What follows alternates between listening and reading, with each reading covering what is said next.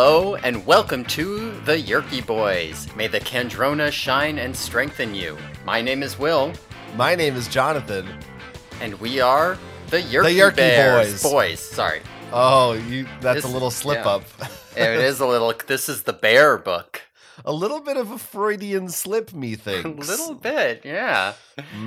Yeah. So I gotta start off by saying something right out the gate. Yeah.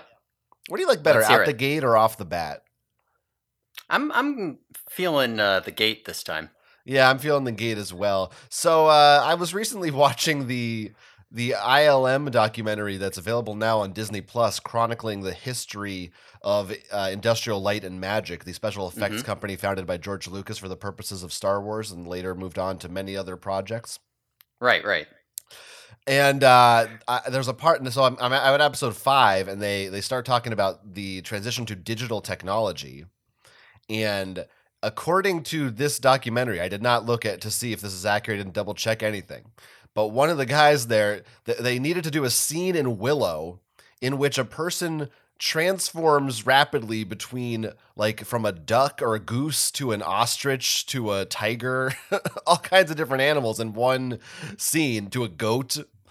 And they used some digital technology they had to invent for the scene, and they coined it morphing, spelled MORFING.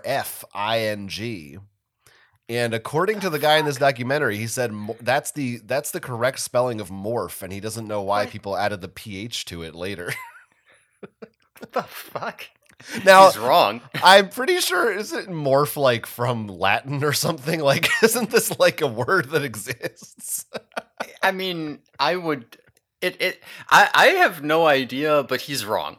It's with a PH. Like, I don't care. Even if he somehow is etymologically right. I think maybe he's referring to a specific, like, CGI technique. But I think I might personally start writing it with just an F. I might go in and edit all my copies of the book. Okay. Make it an F. I might go come over and find your physical books and take a Sharpie and write F in. Oh yeah, I don't know if I'd like that. Every instance in the book, on the cover, every that would be, how many Fs do you think that is? When you write the podcast descriptions, you can use a F from now on. Okay, yeah, I will. So I just wanted to get that out of the way. That's all I had to say this week. F in the chat for the PH. PH in the chat. Yeah. I guess it has more bass because they got rid of the PH. Oh, right. Yeah. Well, it would be less basic if the pH went down. Right. I don't know about chemistry. That's not my area of expertise with in terms of education or women. Yeah, Animorphs is all about that bass. Right. It is. Like, wait, is it? I don't know. All right. Anything you had to say, or no? That's not. I had nothing to say before this. Great. We were just gonna go in here. Oh, I did see, because I did not know this, but I saw this on Seropedia.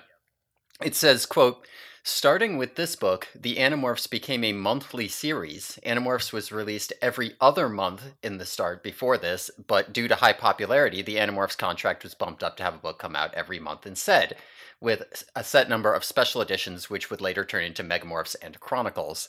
So I didn't realize that this was coming out like every 2 months, and this is when we start getting our like boom, boom, boom every month schedule here.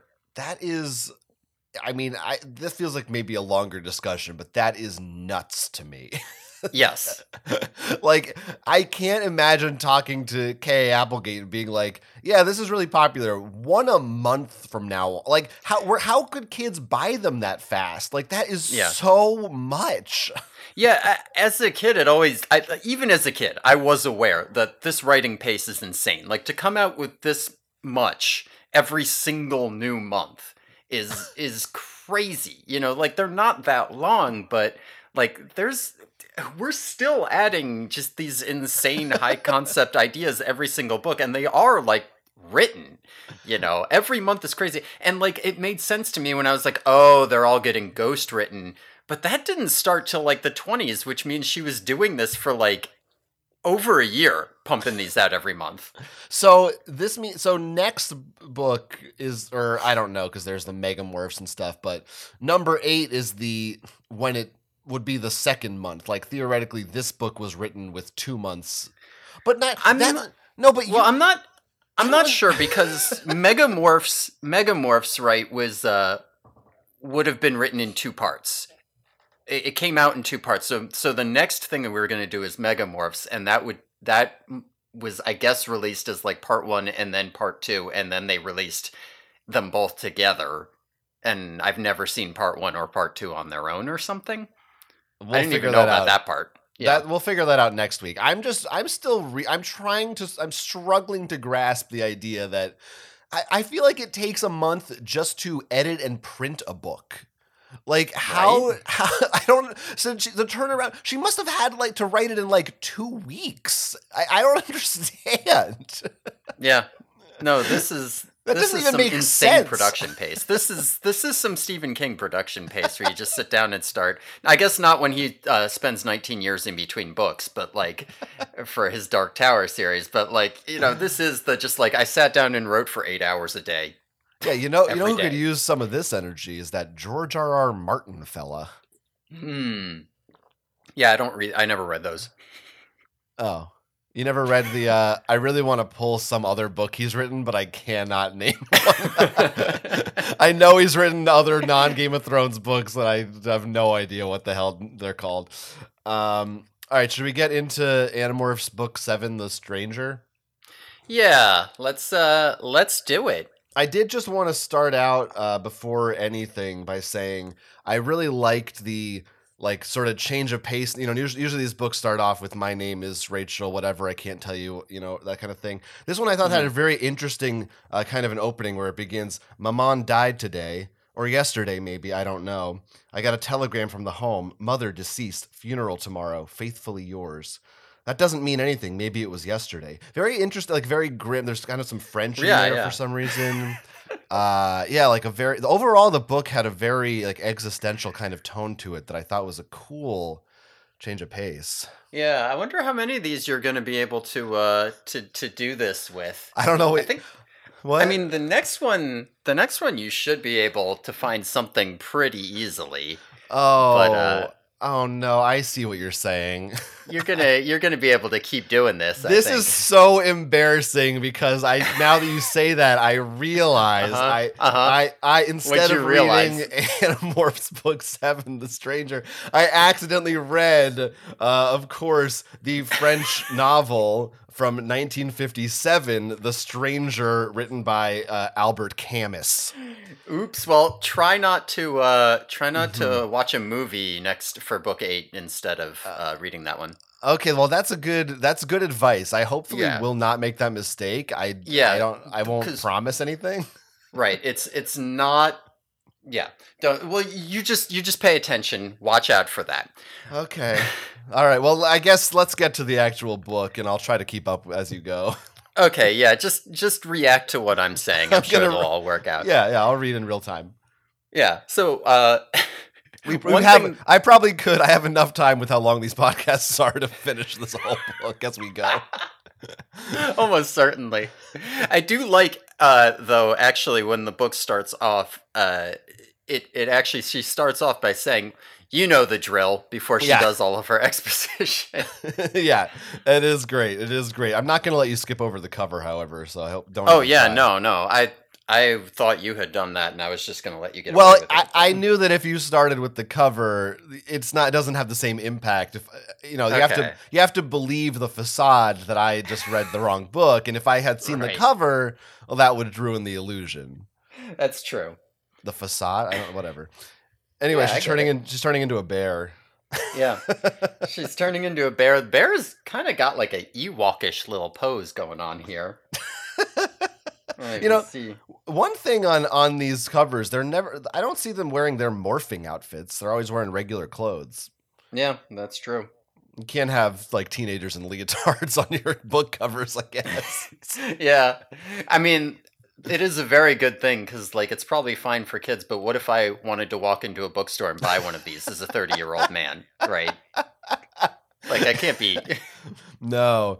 I have more to say about the inside cover. I feel is the good stuff. Oh yeah, it is for sure. That's one of the best. On the inside, you see the three of them morphed on the elevator, which is a scene I guess we can talk about later. But it's a great image of a tiger, a gorilla, and a bear on an elevator. Oh yeah, Big Jim is looking real nice in there. Now, are those poses of those animals just ripped from the other covers? Well, there wasn't a tiger yet. I'm wondering about that gorilla, to be honest. Give me a second. It sure looks like the gorilla, the same. It's facing the same direction and everything. I'm gonna go grab book 5 right now. Grab it. I mean, I would have just used the internet, but I get it. You're a physical person. You enjoy physical media. Oh my god, I think it might be. Okay, so my theory's correct. I'm very smart. We've established that I'm an intelligent man. Yeah, yes. I'm side by side. These are literally exactly the same gorilla face. So then the question is that tiger going to be the same tiger on the later book cover? It's not. I remember enough about the tiger. I'm positive it's not. Okay, all right. Well, I don't blame. I mean, why the hell would you draw a new one? You got a gorilla already. Go with it. Yeah. Quite good. And should note that the inside cover here says a little something to bear in mind. Wait, what does that mean? What is something to bear in mind? Well, she's a bear. Oh, I guess it's that there may be no way out. That's the quote on the cover. Oh, yeah, there's no way out. Yeah, so you might have to bear that in mind. Yeah. Yeah, that there you go. Goes together real well. Yeah. Okay, well, they could have gone with like Grin and Bear It, maybe. Yeah, I mean, there's 1,000 different ways you could go, but they had their shot and they took it for that. So I like it. Yeah, we're fans. Yeah. The Stranger. The Stranger. I guess we could start. I'm ready. All right, let's do it. So, Rachel book. Rachel's divorced dad has taken her and her sisters to the circus for visitation. He sees them every other weekend. Rachel has brought Cassie along because she's feeling like she's a little too old for the circus. But she and Cassie see that their elephant tamer guy has been mistreating the elephants. He's been using a cattle prod on them. So after they're all done at the circus, Rachel goes backstage and she morphs into an elephant. She gets into the elephant cage, morphs into an elephant. And then when the guy shows up, she grabs him with her trunk and starts threatening him and telling him, speaking to him. With psychically, yeah. Psychically, yes. And saying, you better not hurt your elephants anymore. She says she's from the International Elephant Police. And she ends by throwing him 20 feet through the air onto a tent, and then they morph and leave. These books are so fucking unhinged. It's good. Rachel is like really psychotic, right? About threatening this guy too, right? Like she says she's gonna like turn him into a shish kebab. She says she'll squeeze him till he pops like an overcooked hot dog. She talks about like skewering him on her tusk, quote, like a worm about to be placed on a fishing hook, unquote. Like it's so much. Yeah, it's a lot. As usual, these opening scenes in Animorphs there's just so much to talk about. I know. But we got to start from the beginning. I will say, last book I kind of was I feel like I gave you a little pushback when you were like, you thought Jake was maybe a little more boring than you remembered. And immediately reading this, like, and having Rachel's perspective as a direct comparison, I was like, oh yeah, I mean, like compared to Rachel, Jake's very boring. Like, yeah. she's just this angry little thing, this ball of rage. The circus, like, what's up? Is this a thing teenagers would go to together for fun? Like the circus came to town. What is it? Like Italy in the 1400s? Like, yeah, I don't know what's up with the circus coming to town. That feels weird. But that was kind of the point, right? Is that it's Rachel's younger sisters, Jordan and Sarah, are also there. So Jordan's like what, 10 or 11, and Sarah's like what, 7 or 8 or something like this. So it's mostly for Sarah and kind of Jordan, and Rachel like specifically says, I'm kind of too old for this. That's why I brought Cassie. I was a little confused because doesn't she say the whole point is that she does stuff with her dad, but her dad's not there? No, her dad brought her. Yeah. But where is, like, it doesn't sound like they're sitting, like, he's never mentioned, like, he doesn't say, okay, girls, like, where are you going or something. Well, like, they go after it's over or something. I guess they're supposed to be maybe she said she was going to the mall. Okay. All right. I mean, you know Rachel, she's always looking for a bargain at the mall. That's true. That's true.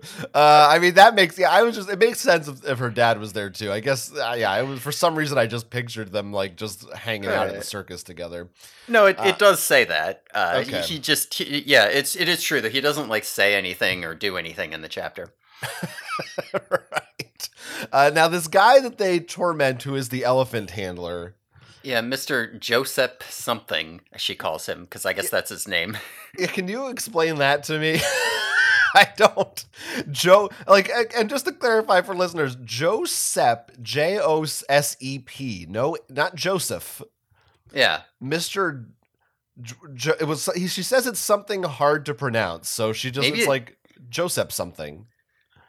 It might be like Josep or something. Maybe it's some kind of Slavic or Eastern European type thing. I could imagine. I don't actually know if there's like a Polish version of Joseph. It's such a strange name to choose to like introduce this one-off character. And I don't know, maybe Mr. Joseph something returns in later books. I doubt it, but they just want you to picture him as having like a heavy accent or something. He's a big guy with a top hat and a handlebar mustache and a little monkey on his shoulder. Yeah, that would be Giuseppe. I'm imagining the guy from the new Pinocchio. I'm assuming. Right. Yeah. Okay. So it was just very. I just couldn't. That was a stumbling block for me. I don't like Josep already is so bizarre, but then the fact that you have to say something after it, it's a strange. I just don't understand that choice. It hurt my brain. Sure, why not? I don't know. Maybe it's just me. Maybe it's a me thing.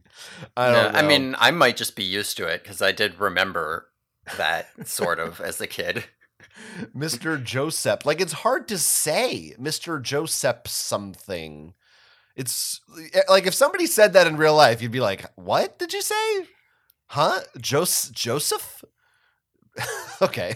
Sure. Yeah, sure. Anyway, moving on. These kids are stupid. That's all I got to say.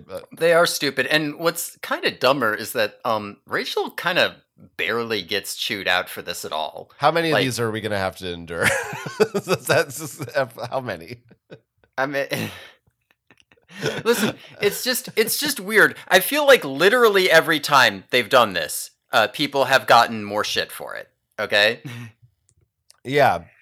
Every single time. Like literally she just gets like, yeah, I mean, that's not really what we should be doing. Like Rachel says something like, everyone knows I'm going to do whatever I feel like doing anyway. She also says, Jake says, wasn't that maybe just a little unnecessary, or Cassie, I don't know who. Jake, Cassie, I don't know. Wasn't that just a little unnecessary? And Rachel says, no, he made me mad. Yeah, right. That's it. He made me mad. What are you gonna, come on, what else am I going to do? Obviously, I got to throw him in the air and threaten him. Rachel's a bit hard to control. Yeah, yeah. It's she's a little, I think these children again maybe don't have their like empathy connectors all finished yet. Well, Cassie does. I don't know about Marco and Rachel. Rachel might never have hers really working. She might not. Yeah. She's a bit of a problem. Yeah. But yeah, they are we done talking about this elephant scene? Yeah, I mean that's it's as insane as Marco would say as it seems at this point. It's like oh yeah, they turn Yeah. into a big animal and torture someone Yeah. at insert place. Yeah, I mean the only thing that's more insane about this is that she's like talking to him. She's just like holding a conversation with him. that is a bit much. Everyone else knew better than to do that. But does no one say but he could be a controller? I feel like that comes up so often. Yeah, I feel like nobody said that this time. She just doesn't give a shit. Yeah, I mean, who knows? Maybe the Andalites are big into animal rights. I don't know. Yeah, I guess if he was a controller, like he doesn't. He's just they know there's Andalites, but I don't know. Whatever. Whatever. They're stupid. Yeah, they're they don't fucking seem stupid. to care that much about that this book. I thought it comes up at some point later, but yeah, I don't know. Kind of. I don't know. I don't but know. Whatever. We do our standard thing. Now we did our intro. Now they're all in the barn. They're talking about what we're gonna do in this book. What's the plot of this book? Only I guess they're not in the barn. They go out and meet Axe in the forest this time. Yeah. And so because Axe has got to be involved, and he doesn't like turning into a human and going into Cassie's barn, so they got to meet him in his field. Whatever. Tobias and Marco have been working together, and they have found a way into the Yerk pool. Because remember, the old entrance that they had found before, which was closed off. So now they know how to get back in. You go in through a dressing room at the Gap in the mall, and then you go out with the crowds at the movie theater. They don't think that they can really attack the pool directly because, they don't really have that kind of force, but they are remembering the Kandrona and thinking if we could attack the Earth-based Kandrona, maybe we could do some real damage. So what if we sneak into the Yerk pool and we try to do our like bug reconnaissance type stuff there and figure out where it might be. So this is the plan for this book. Right. Yeah, it's quite a plan. It's a good plan. Mm-hmm. I was a little confused about the Yerk pool versus a Yerk pool. Like I felt like in the hospital book it was like, oh, there's a Yerk pool in the hospital, and then now they're back to like the Yerk pool. It just I don't know. I thought I was like, oh, and I just assumed there's multiple pools, but it's the one like main Yerk pool they're talking about. Yeah. There's the one that's gigantic and under half the town, and then like I guess you can set up portable mini pools that hold like a dozen Yerks or something. But if you want to host your like 10,000 Yerks, you got to be at like the pool. Yeah, I just didn't feel like they in the other one they referred to it. Did they call it like a mini pool? I thought it was just a pool, but I think they called it like a portable. I don't know. Maybe they did. Maybe they. It does not seem that hard to have. Like, does each Kandrona only support one pool? Like, the main Kandrona supports the pool that's under half the city, but nothing else? You can't use it like a Wi-Fi tower and just be like, if you're in the city, you can make your personal pool. It feels like you should be able to do that. Maybe that's only for high-ranking Yerks, but that can't be that difficult. The Kandrona is a miniature version of the Yerk's home sun that emits Kandrona rays, which concentrate in the Yerk pools. Yes. So that cleared up for you? Well, no, I already knew that part. Oh, well, it's all very confusing for me what this Kandrona is, but, I figured it out. I'm still confused about what's the main versus the sun. Is that called a Kandrona? That makes it sound like the sun's not called a Kandrona. It makes it sound like the Kandrona's the Kandrona. And the sun is the thing. Maybe the sun's just a sun. I don't know. Which would make more sense. But I don't know. There's some good sarcasm in this scene that I liked. Mm-hmm. Mm-hmm. I don't remember where it was, but there just was some good old fashioned '90s. Maybe it was coming up. I swear there's a line where maybe it was when they were talking about the bear. Oh, maybe it was before this. I don't we know. don't have any bears yet. Oh, sorry, the elephant. Sorry, not the bear. Not the bear. Yeah. The wait for this is a bit unbearable, you might say. I might say that when someone's like, "What were you doing there?" and Rachel's like, "Oh, I was meeting a friend," or I don't know. She makes some sarcastic remark. Oh yeah. that I thought was funny. That made me think. I feel like that was sarcasm was just big in the '90s. Like it was acceptable to write your characters just saying dumb shit like that. Yeah, everyone was fluent in it, you might say. Yeah, you didn't need to come up with a real joke. They could just be like, "Oh, really? Were you hungry? I guess not, because they just ate a lot of food or something." I don't know. Yeah. That was a big thing. Makes sense. I was mostly. Yeah. Oh yeah, this might be what you're about to move on to, because I was just reminded of both you and myself a bit with a little conversation between Jake and Marco. Oh, what did they say? Well, Marco said that he doesn't want to tell the same story twice, and Jake says, "Since when don't you want to tell the same story twice? I've heard you tell the same tired jokes 80 or 90 times." And Marco says, "It's your own fault. If you would just laugh the first time, I wouldn't have to keep telling them." Yeah, that was great. Yeah, he's right. Marco rules. Yeah, Marco rules. You should laugh. Just laugh it. I would laugh every time.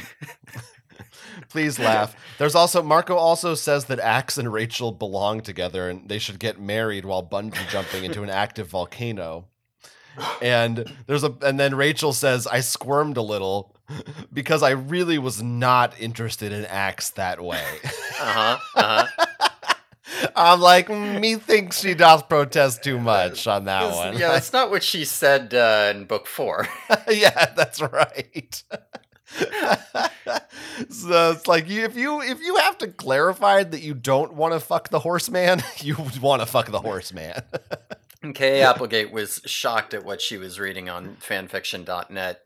I guess it's 10 years too early, but you get the idea. It was in the IRC chats. Yeah. The news all animorphs. Do you think these yerks are? Marco also jokes that they're on top of popular American culture. They catch in the ends of all these movies when they come out. They're just having a good time. Like, I don't know. If I was a host, an involuntary host, that might be the best part of my day to be like, oh, at least I get to, go see the end of whatever the new Keanu Reeves movie. Yeah. This week. We'll come out instead of coming out for the end. Can we just come out for the beginning? Right. Yeah, like just I'm begging with my yerk. I'm like, can you just stay for an hour? Just let me watch this movie. I know you got yerk business, but come on. You can study it to like hurt us more or something. I just really want to see it. Yeah. I mean, listen, they got to put up with you just like you got to put up with them. If you're a voluntary host, there's going to be some like give and take probably, Yeah. They don't want you bitching about your movie all day. Yeah, that's fair. I also I'm about to remark upon this part. That's a normal way to say things. Where Rachel says that the Yerk pool, she says, "I don't know if you Andalites believe in heaven and hell, but the Yerk pool is not heaven." I just want to say for the record, as a Jew, Rachel doesn't necessarily believe in the concept of hell. That's not a Jewish. Yeah, that's true. I just can't, since it's been established Rachel's Jewish, I keep thinking about it. Well, it hasn't been yet. I heard evidence to that effect. It's been established for you said it, and I believe it's true. Well, I'm going to pay attention for it because I know when that should come up. It actually will come up. Yeah, like the when it was cited to me that she might be Jewish, I know where it was in the series. Right. I will be paying attention for it. Oh, that's going to be, there's a spin-off book somewhere after book 35 is the Jew Chronicles. All right. Okay, what's next? What else you got? Yeah, I mean, so just a little shout out here. This is not relevant yet, but I did want to point out, I noticed Cassie saw a baby skunk with its mother here. That could become important in other books. I'm curious if this is the same skunk we're going to see later, and I just wanted to make sure we noted that before we moved on here. Okay, noted. There is a skunk. I will Yes, remember a that. skunk. It's important. Okay. It's probably not that important, but it's here. Important skunk. Got it. Right, good. That's written down? All right. Uh-huh. So after they've all done their plot stuff, we are back at Rachel's house. And Rachel's dad comes over for dinner, which is very strange. You know, he's seeing them twice a month for visitation. He's not on great terms with her mother. And we find out that he is moving. He's got a really good job, but it's like 1,000 miles away. He was supposed to tell them this when he brought them to the circus, but he didn't. And her mom is kind of upset about that. But he announces this, and Rachel gets mad about it and gets up mid-conversation. She just goes, leaves and goes off to her room. And her dad follows her in and basically says, okay, I needed to finish the actual announcement, which is that you have the choice to come live with me if you want. Her sisters are too young for this, but she can make a decision if she wants to go live with her dad, but she would have to move like 1,000 miles away. So now Rachel's got a conundrum for the book. Yeah. This was, as a child of divorce, this was very relatable to me. And a Jew, and I also have a sister whose name is Sarah. So yeah. Oh wow. So this is just you. There's a lot of parallels here, and I did. I lived with my mom, and I saw my dad every other weekend, plus dinners during the week. That was the arrangement. Okay. Yeah. I'm also a child of divorce, but I just had a very different. I spent 2 weeks at a chunk with my mom, and then 2 weeks at a chunk with my dad, and went back and forth. Yeah. That's interesting. Yeah, that is very different. Yeah, yeah. My parents had a very amicable divorce, and so it was just like, yeah, we'll just do the custody evenly, spend equal time, and don't even worry about it. And I brought my dog with me between the houses too. Wow, that sounds good. Yeah, it was fine. Obviously, I was upset about it when it happened, but it was fine. That's funny because when my parents told me they're getting divorced, I was like, I believe this is the best thing for both of you, and I'm excited that you're both going to get to take these new journeys. And even though it's a little bit sad, I think this is the right move. I was about 6 years old, and that's what I said. Yeah. You were a very emotionally mature kid. Yeah, well, yeah. What? I was 11 when mine happened. Oh, you were a little older. Oh, yeah. Yeah, they ripped that Band-Aid off early in my life. Anyway, so yeah, all that I liked all that Rachel divorce stuff in this book. It was a nice little affecting bit of backstory and PTSD.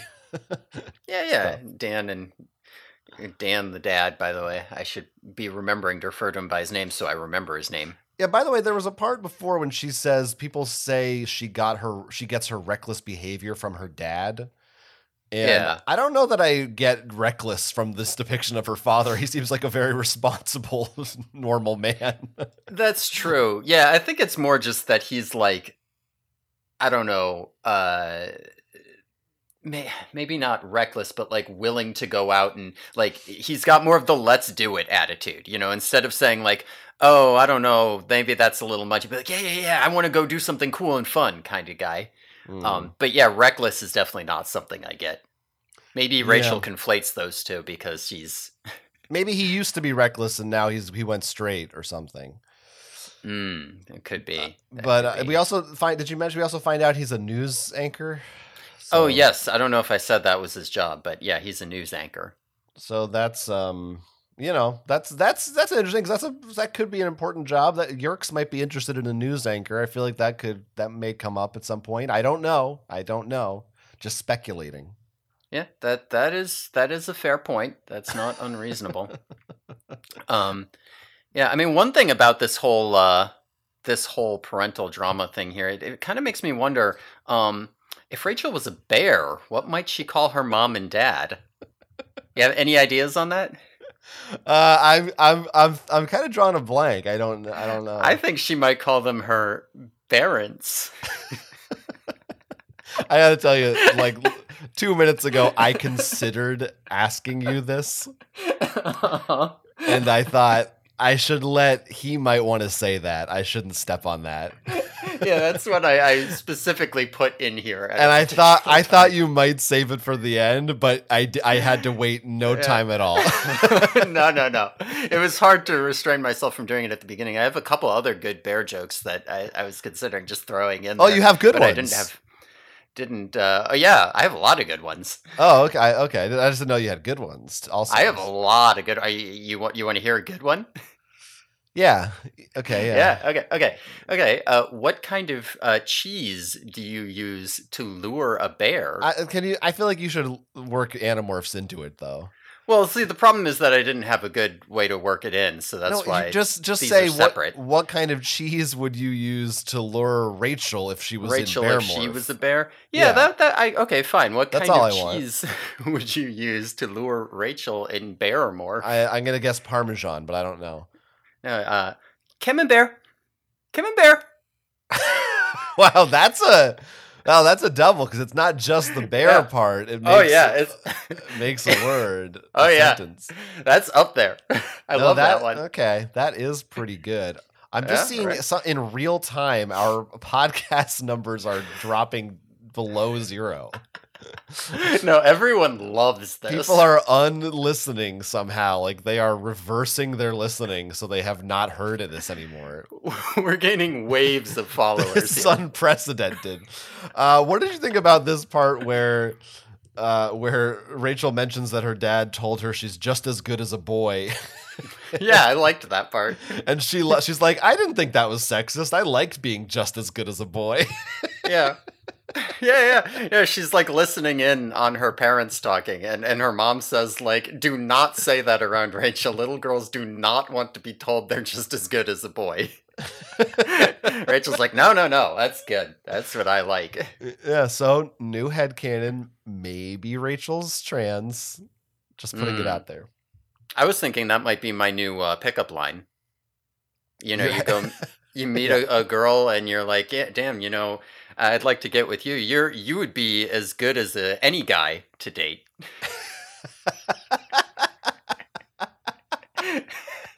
Yeah. No, that's a good one. That's a good line. You're just as good as a guy. I would. Yeah. Yeah. I would. Yeah. Anyway. So then what happens? Yeah. Well, Rachel is really upset about this still. She's honestly like significantly more upset about this than we've seen her be upset about all of the like other trauma going on. But she goes out, she's like can't sleep. She goes out flying at night. Apparently she got a great horned owl morph. I don't remember her getting that, but at some point she got it. I feel like it came up in another book, but maybe I'm imagining that. Yeah, I could check, but I'm not gonna. Mm-hmm. But she goes off flying because she can't sleep. She goes and visits Tobias and wakes him up, spooks him, and she's like talking at him. And he's like, Rachel, what's actually going on? She doesn't tell him. She just feeds him some line about being nervous about going to the Yeerk pool. And she still can't sleep. Tobias is like, Rachel, go home. But she doesn't. She goes and flies off to the gardens and decides to go acquire a grizzly bear morph on her own with no backup. So she just flies into the grizzly bear exhibit, morphs human, touches the bear, and acquires it, and then leaves, all on her own. Rachel's not being responsible this book at all. I gotta say, I like it. I like this Rachel. I like this don't give a fuck attitude. No, she's good. I think it's interesting that she like wants this grizzly for its like power when she already has like an elephant that's way stronger. Yeah, but an elephant doesn't have claws, I would rather fight a bear than an elephant, although honestly, you're going to die to either. Well, it's also like, I don't know, an elephant, I feel like you could at least kind of, like, I feel like I could run behind an elephant and maybe like get away or escape or try to at least. Like, it would be slow to turn around, you know? Whereas a bear, you can't outrun a bear in any way. Like, it's just it's just as mobile as you are, more so. Yeah, problem is elephants are way faster than you think they are. Like, maybe you could try to get around it, but what are you going to do? If you go too near its legs, it'll just step on you, you know? I guess. I still feel like you got a little better odds. I don't know. I don't think that you have good odds. Or you could you could go into a door that it can't fit through or something. You know what I mean? Like there's things an elephant can't climb a tree either. There's things an elephant can't do. Elephants literally knock trees down. Well, elephants, I'm just saying, a bear, you got no recourse. Look, I'm not saying your odds are good. I just feel like elephants are smarter and more social and therefore more likely to be cruel to you when they kill you. Well, now you're being racist towards bears and elephants. So I don't agree with that. I mean, I was honestly just interpreting it as Rachel feeling like bears are like naturally meaner, with this idea that like, yeah, the elephant's too like inherently gentle, right? The bear, I can just get into its like full on aggression mode and you know, yeah. I think there is some sort of like representative thing here, where it's almost like I feel like it's almost like metaphorical, right? Rachel. The elephant is Rachel, who is like powerful but in control, and the bear is very much Rachel when she's like vicious and reckless and irresponsible and out of control in some sense. Yeah, that's a good read of it. I just think she's tired of not being able to fit through doors. I mean, that's probably also a reasonable point. There are times where she needs to break stuff, but she likes breaking down doors. Yeah, it just seems like a lot of work. This elephant couldn't go in an elevator, I'll tell you, or in a drop shaft. Yeah, well, it wasn't a drop shaft. It was that one time. They're that big. Yeah. Oh. Well, maybe she couldn't do it. She did it on the mothership, though, I think. Oh yeah, I didn't. Or no, yeah, she had to demorph to get in the pod. Yeah, she was fine in the drop shaft. Yeah. Okay. At least, though, Rachel isn't scared of owls like a little bitch like Tobias. This motherfucker's scared of owls. The owl's as big as he is, and it flew up on him in the middle of the night. He says, owls scare me. Come on, you little pussy-ass bitch. They're fucking eating Tootsie Pops and shit. Get over it. They're not scary. They're fucking teaching Winnie the Pooh how to read, okay? Wait until it's as big as you are, then you'll see. Well, okay, now I'm thinking about that owl thing from that one episode of Avatar: The Last Airbender. Oh, yeah. That did scare the shit out of me. Birds are kind of fucked up. Yeah, it's because of those dark, beady eyes that have no emotions at all. Yeah. Speaking of birds, Tobias mentions he could get easy A's in ornithology if he went to school, which is, by the way, he clarifies, the study of birds. In case we didn't know. I don't know that he could. I don't know that being a bird is going to actually help him that much with... Like, yeah. I don't... Like, how good would I do in an anatomy class if I just walked into, like, a college-level anatomy class and just assumed I could ace every test? Because after all, I am a human, right? That's so funny. This is an easy A. It's about humans. That's what I am. Yeah. 5 fingers, bam, done. Not 7, I know that. Yeah, that's right. Like that's what the test is going to be. Like, humans like to A, eat food, B, hurt themselves, C, die. Like, oh, I know this one. We like to eat. Yeah. Anyway. That's right. Oh, see, I thought you were listing things off till you got to the die. I was like, yeah, we do like to eat food and hurt ourselves. Oh, yeah. D is all of the above. That's the correct answer. Above, yeah. So she gets this bear. I mean, what's going on with the bear here? It's a cute little bear that has no pain or fear in the world, and she envies it. Yeah, she does. She has like a whole monologue about how she envies it and how all of the like, all of her shit coming together, all of the little things and the like the divorce is little to her and the big things like the world ending and it's all swirling together and she can't handle it, all that kind of stuff.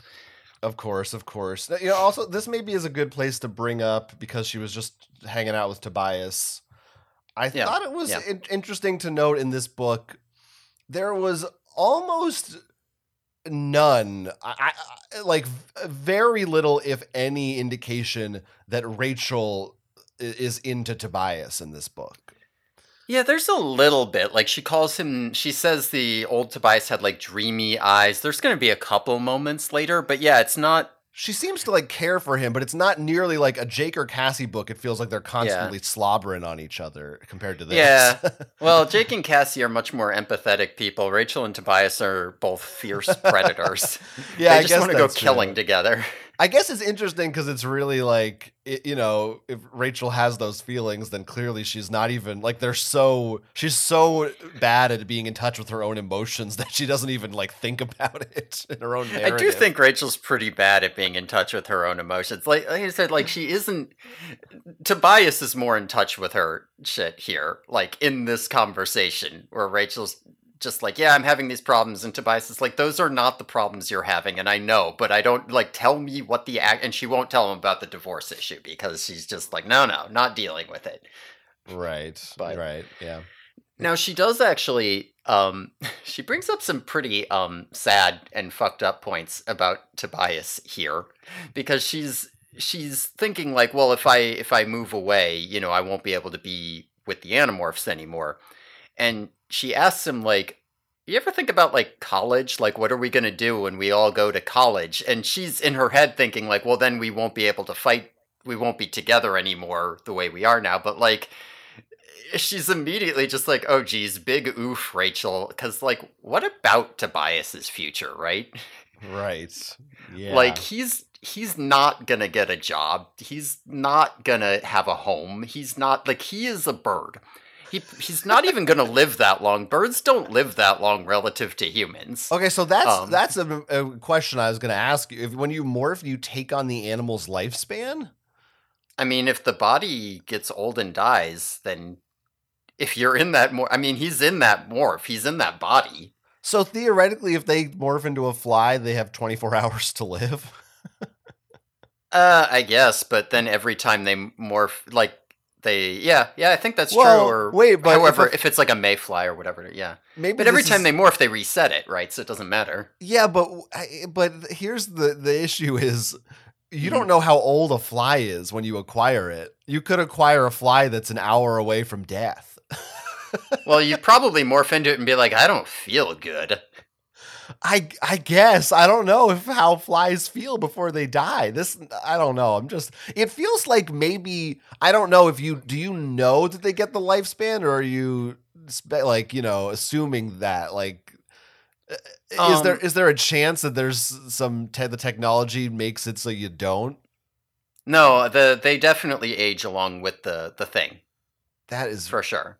Oh, actually, and on that note, like if you morphed, for example, if Axe got stuck in human morph, just as an example, then he would just grow up with the Animorphs. That's even weirder because he's not even a real human. He's like 8 humans or something. But yeah. I know it's only 5. While you're in morph, does your human body not age? Do you think they're actually slightly younger than the amount of years they've been alive? Yeah, their human body shouldn't be aging. Yeah, they should be slightly younger. Wow. How's that for a new anti-aging method? Well, there are already weird anti-aging methods like this, like the relativity of gravity. Like you age differently at different altitudes, technically. That sounds like some nerd shit. I'm not interested in that. It's weird. Yeah, I'm not. It's not noticeable, but it is true. So. Okay, well, I don't know. That sounds like it could be fake news to me. Fair enough.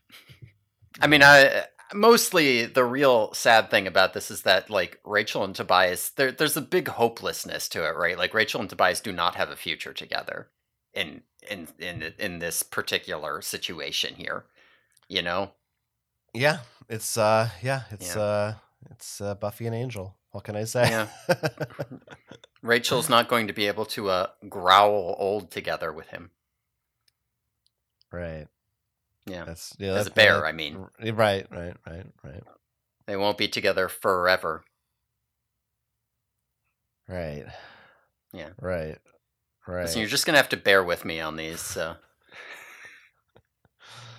Yeah. Yeah. I mean, you've used that one already. So. Have I? I probably have, right? I mean, the inside quote was that, so. Oh, yeah. Is it? Wasn't it? Sort of, yeah. Listen, right. I'm just doing the bare minimum to get these out. No, you're not. Okay, you can. Please go next. Next. Well, I guess they have to go to the mall now so that they can get into that Yerk pool. If we remember that part from all those years ago, so they all go to the mall. They go into the dressing room, the specific dressing room that you enter through. They go in waves and they morph into cockroaches, and then they wait for someone to come in, and they go through the passageway. They're in the pool, so they run down into the pool as cockroaches. Here we are. If you remember from last time, there were buildings lining the perimeter of the pool. Like just little offices and that kind of thing. So they're like, all right, let's go over toward those offices or whatever. They smell French fries, so they figure, all right, food court, whatever. They start heading toward there, and then all of a sudden they get eaten by a taxon. Just immediately. Like almost nothing. Like they're in the pool and boom, eaten. So. Yep. Very rapid. So this is where shit just starts to go fucking nuts in this book. Yeah. First, that's right. I like that they're reusing. I like when they reuse a morph. It's sensible. It's not unhinged and unwieldy. Like when Rachel just decides I'm going to get a bear and not try it out. We're just going to do some stuff. Yes. And I was, I'm thinking like, wow. I'm like a third of the way through the book, and we're at the Yerk pool. Yeah. Like things are already really in moving. The pool. Yeah. This is it. And also at this point, I think I was thinking like, yeah, this is not much going on in this book. I guess this will be a pretty. This might be a quick episode. I think this is I was remembering last book how you didn't like read the back or know that anything weird was going to happen with Jake getting infested, and I was getting a little hype for this part. Or at least the next part, once we find out what happens after they get eaten. But. Yeah, I guess we're not quite there yet. We'll build to that. But already the getting eaten part was real, just fucking wild to read. If you don't know it's coming, that is just completely out of nowhere. Like, you expect them to have to do some infiltration, then eventually something goes wrong. No, they're just in its freaking mouth. Also, the way it is described is also, it's not immediately clear what is happening. Because it's from the point of view of them as bugs. So like they just say like there's some ooze around me and a red whip pulls me up, and you're like, what does that mean? And then it's like, oh, it's like a taxon is just saw some roaches on the ground and just went, yum, a little treat for me, which is like already so gross. That is what they're like.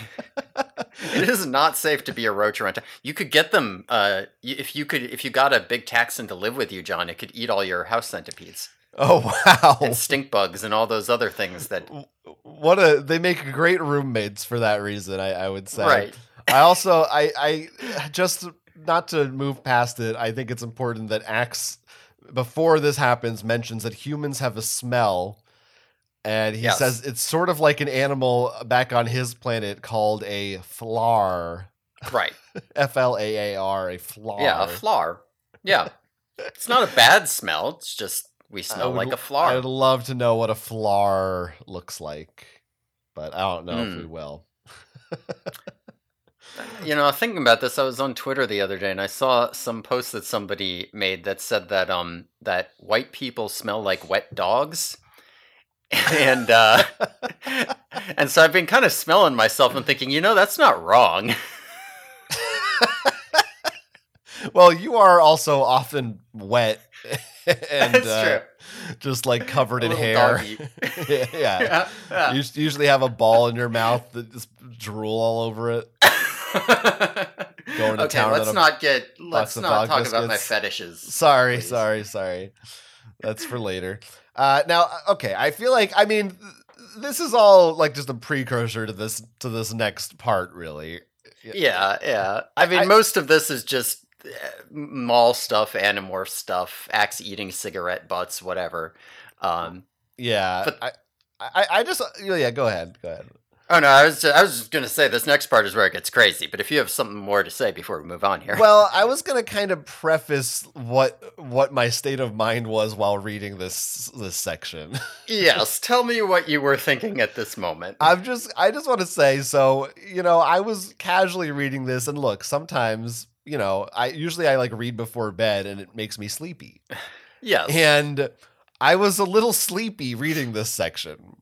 And I was legit like I was at the point where it was like, oh my, I'm kind of awake, and then I kind of like, oh, like my eyes closed for 3 seconds, and I wake up, and I'm like, oh, I can keep reading, I keep going, I'm awake, and that to have that coincide with this next part, I woke up at some point and had to go back and reread a few pages because I was so confused. Like usually the Animorphs, it's fairly straightforward, and I could like, I can kind of, they're still talking about their plan or whatever. This time I was legitimately. I had no idea what was happening. It was like I was waking up from a fever dream.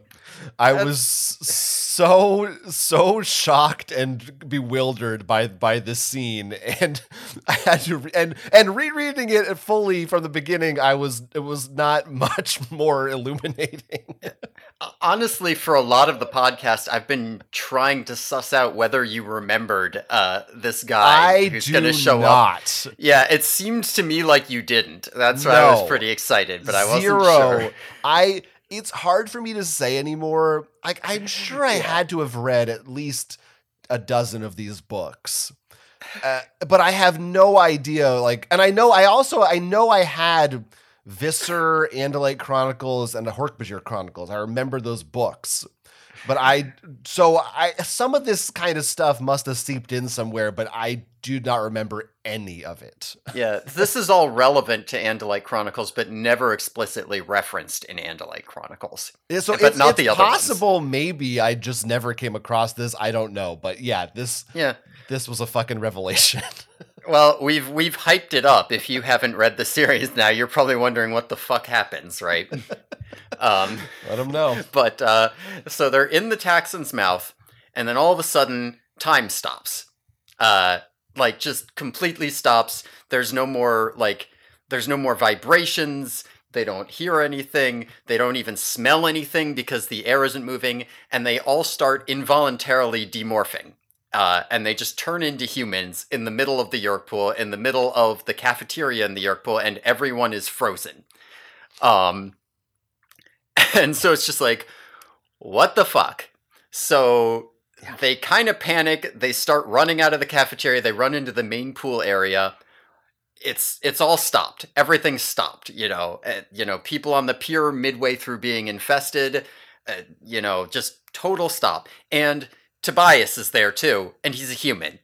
And he doesn't know how he got there. He just all of a sudden teleported in here and was a human and not a hawk. So that was my first thing, by the way, that as I was reading, slipping in and out of consciousness, like, Tobias, what? Huh? What? And wait, and they're not, why aren't they moving? What the fuck? Yeah. What the fuck's happening? Right. And then all of a sudden there's this like voice that's like super thought speak that's coming from like everywhere and addressing them. And they describe it as the air itself opening up and a guy steps out, like just steps into reality from somewhere else. He looks like an old guy with a big beard and pointy ears. He's blue and glows like a light bulb, and there seem to be stars within his eyes. He says that he is an Ellimist. Axe knows what Ellimists are from his Andalite fairy tales, but he didn't think that they were real, so he's like terrified of this thing. And basically what Axe describes him as is he says Ellimists live within the very fabric of space-time, and as far as we puny mortals are concerned, they're basically all-powerful. So, what? Right, like. By the way, for anyone who for some reason is listening to this and not actually reading the books, the Ellimist's dialogue is depicted as just all caps, bold font. Yes, all caps. They describe it. The description is, and I quote, "The voice came from everywhere at once and from nowhere. It wasn't a voice, not really. It wasn't even thought speak. It was like an idea that simply popped into your head. The words exploded like bursting balloons inside your own thoughts." Yeah. Yeah. Like, he doesn't even really talk to you, just like his sentences appear in your mind. Yes, that is what it is. Yeah. Yeah. So, so this was very unexpected. Yeah. Yeah. My first day was like, okay, so because I knew there was a book called The Ellimist Chronicles. Never once did I ever even wonder what an Ellimist was. Yeah. What the heck's an Ellimist? I didn't even give it a second thought. It was just like, I don't know, the Ellimist, whatever, we'll get there. It's like, okay, well, we sure will. That's what it is, I guess. Yeah, it's about this guy. And by the way, side note, but they still have not ever used the term Nothlit. That has not been uttered once so far. Interesting. Yeah, that's true.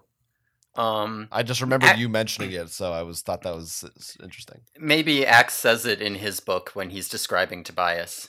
We'll see. Yeah, perhaps. So Ellimists essentially are, from my understanding, like the Watchers in Marvel Comics, if you know them, or a little bit like Q from Star Trek.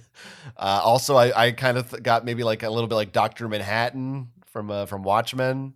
Dr. Manhattan's not that far off, honestly. Yeah, a race of Dr. Manhattans. Yeah. Well, so what's very interesting about it is that for most of the series, he's first off, sometimes he calls himself an Ellimist, and sometimes he calls himself the Ellimist, and it's never clear whether there's one or many, or if our ideas of the idea of separate entities doesn't quite apply to him. Somehow he's maybe both. That's not as clear in this book, but as we go on, it's just not clear whether how many Ellimists are there, and is that even a question with any kind of meaning to it? Right. Yeah. It seems like it's not explicit, but it seems like we're assuming from the point of view of Rachel, at least, and from what Axe says, that there are more of them. But maybe I was reading into it. It's that was the impression I got, was that maybe we don't really know, but it kind of seems like there's more than one. But yeah. In the first book, it definitely seems like there's a lot, but as we go on, it becomes very unclear what that means. And like I said, Axe is getting all of his information from literal fairy tales, right? Like, this is the equivalent of, like, seeing a cabin made of candy or something, and there's like a witch, or I don't know. I was gonna say a unicorn or something, and you're like, I know about unicorns, or like a dragon. I don't know. But like this, it's something that clearly should not be real. It's clearly fictional, but like, here it is, and I know it's dangerous. Yeah. I guess the Ellimist has more in common with like Loki, right, or some kind of trickster god. Perhaps. I also did write down, although I don't think it's as good of a comparison, Slartibartfast. Which maybe is a little bit more of the next part, but Hitchhiker's Guide. I could see a Slartibartfast, yeah. Which also sounds like an Andalite name. It'd be like Slartimus Barta Badart Fast or something with some hyphens in there. I like that the Ellimist knows Andalites too. Like, when he shows up, he's like, what? Humility from an Andalite? Yeah. When Axe is terrified of him. I mean, this is just so. I mean, we're going to talk more about this Ellimist, but just, yeah, this whole part was overwhelming with what just. It was. We're not even halfway through the book, and it just flips upside down everything your changes. Understanding of the universe. Yeah. I mean, my fan theory is that the Taxon ate them and they all died, and this is just a hallucination. Representation of heaven. Yeah, I think that's this is my idea of heaven, that's for sure. So, and by the way, the descriptions of when the Yeerk pool is frozen are really disturbing. And the Yeerk pool is still the most horrifying thing in these books. Yes. Yeah, it's terrifying. Like, there's people like mid-scream as the Yeerks are entering their ears and stuff. It's yes, a Yeerk was halfway into her ear. She was crying. Her tears were motionless on her cheeks. It's like, God, it's so fucking dark. Yeah, right. And then this becomes turns into some deep philosophical shit. Yeah, this book. Because the Ellimist is here for a reason. He says he's appeared before them so that they can decide the fate of the human race. Basically, he says, he knows the future, and the Yeerks are going to win, and they are going to lose, and the whole planet's going to be destroyed.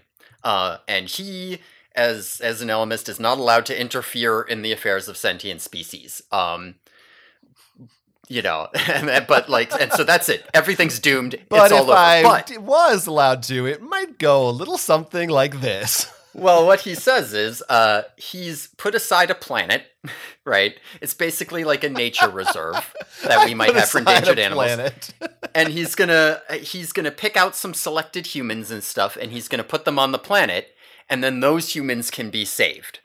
But but they have to decide if he can do it or not. So they have to make a choice. Should he take them and some selected people and save them on their little nature preserve planet, or should he not do this? And he says, if you say yes, I'll do it right now. Like this instant, boom, you're all zapped to the planet. And if you say no, well, then the Yeerks win, and you all lose, and and everybody dies, and you'll go right back to where you were. You'll be being eaten by the Taxon again. Right. Yeah. He also kind of takes them on this journey too, right? Where he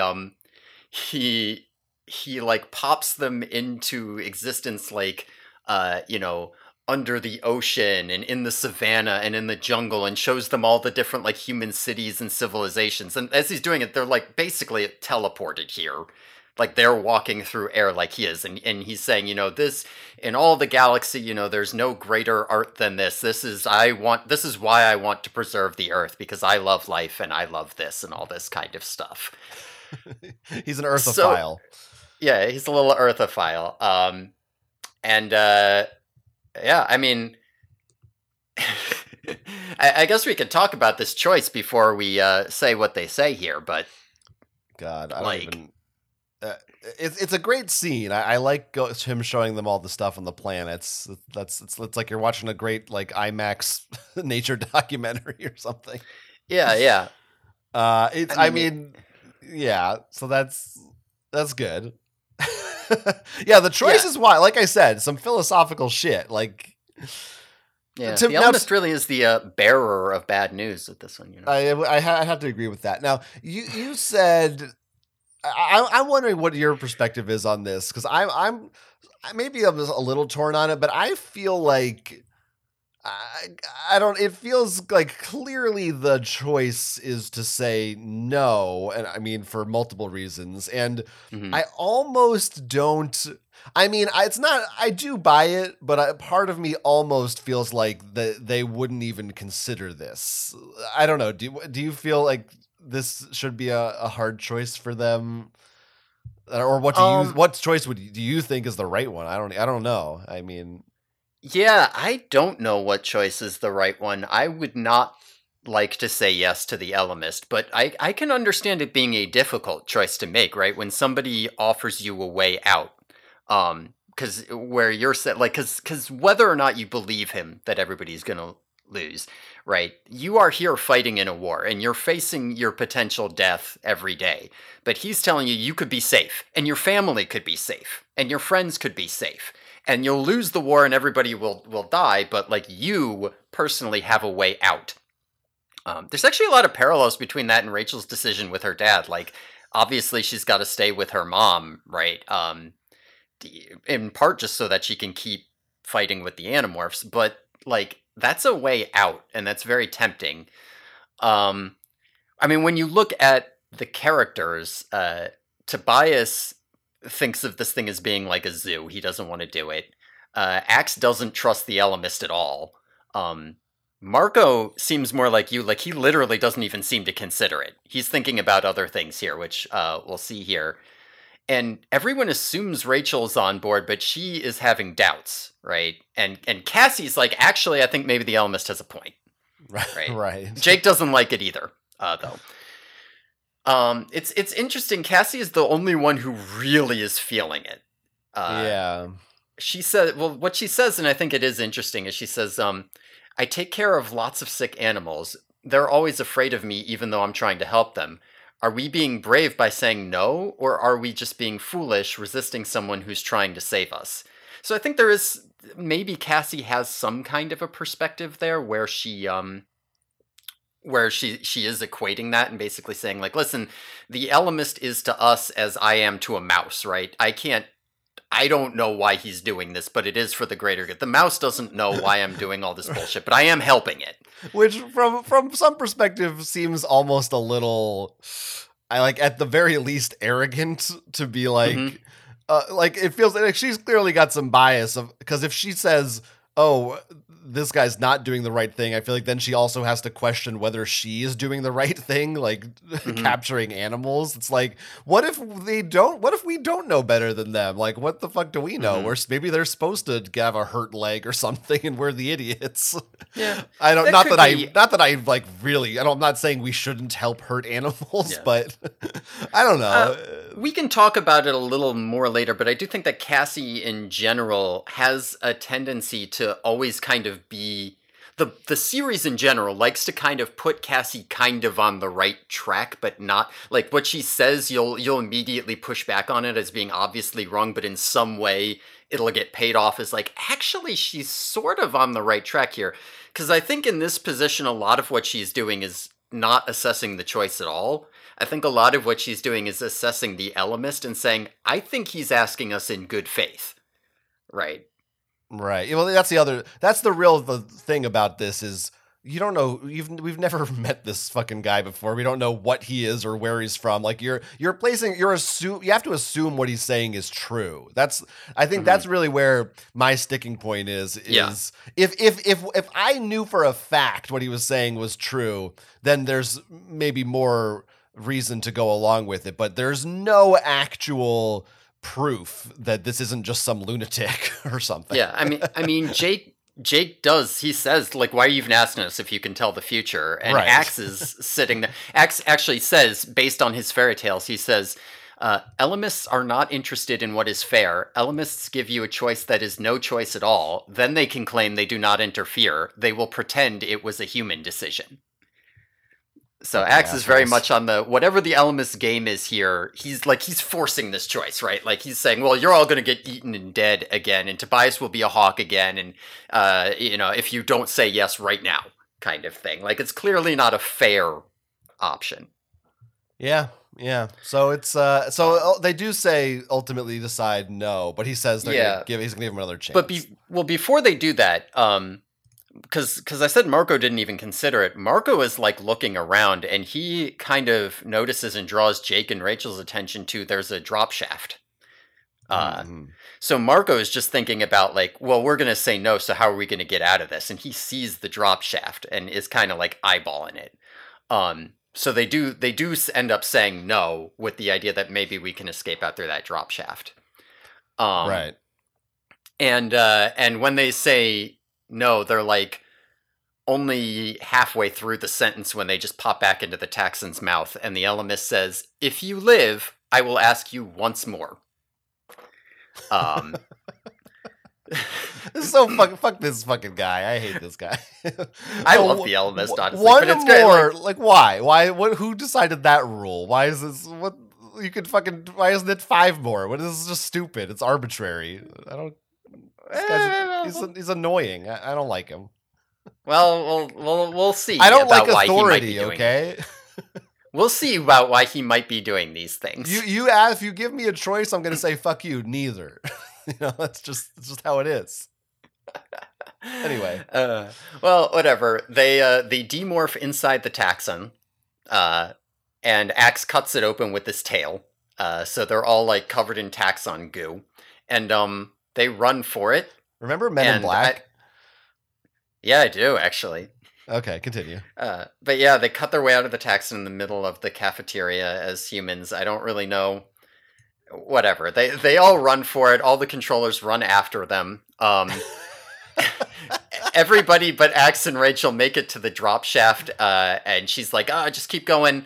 And Rachel morphs into her new bear morph instead of going for elephant without ever having tested it. And she goes full on like berserker mode and just starts killing everyone in a rage. You might call it bear-zerker mode. But she literally, like, she blacks out. Like, she has no memory of the fight, no experience of the fight until she's escaping in the drop shaft. Jake has apparently joined the fight, and she is trying to kill him too in the drop shaft as a tiger. And he's like, Rachel, you are out of control. But whatever, they get out, they escape. Yeah, as she says, maybe is why part of the Latin name for the grizzly species is horribilis. Yeah. Why does Rachel know? That feels like a Cassie line to me. That does feel like you got a good point here. Rachel doesn't know the Latin name for the grizzly. Yeah. You think if in the middle of that grizzly fight, you think if her ears had been ripped off, you think she'd be a bee? Oh my god. You like that one? It's a thinker. It's a thinker. Yeah. I guess I do think that. So, yeah. That's good. I'm glad you think that. Yeah. Now, this escape scene is like the biggest bullshit yet on how aren't they caught? Right? Yeah, they literally see them as humans. Yeah, they do. Rachel, you know what their excuse is for this? Is Rachel says, "Let's bail before they can think about it."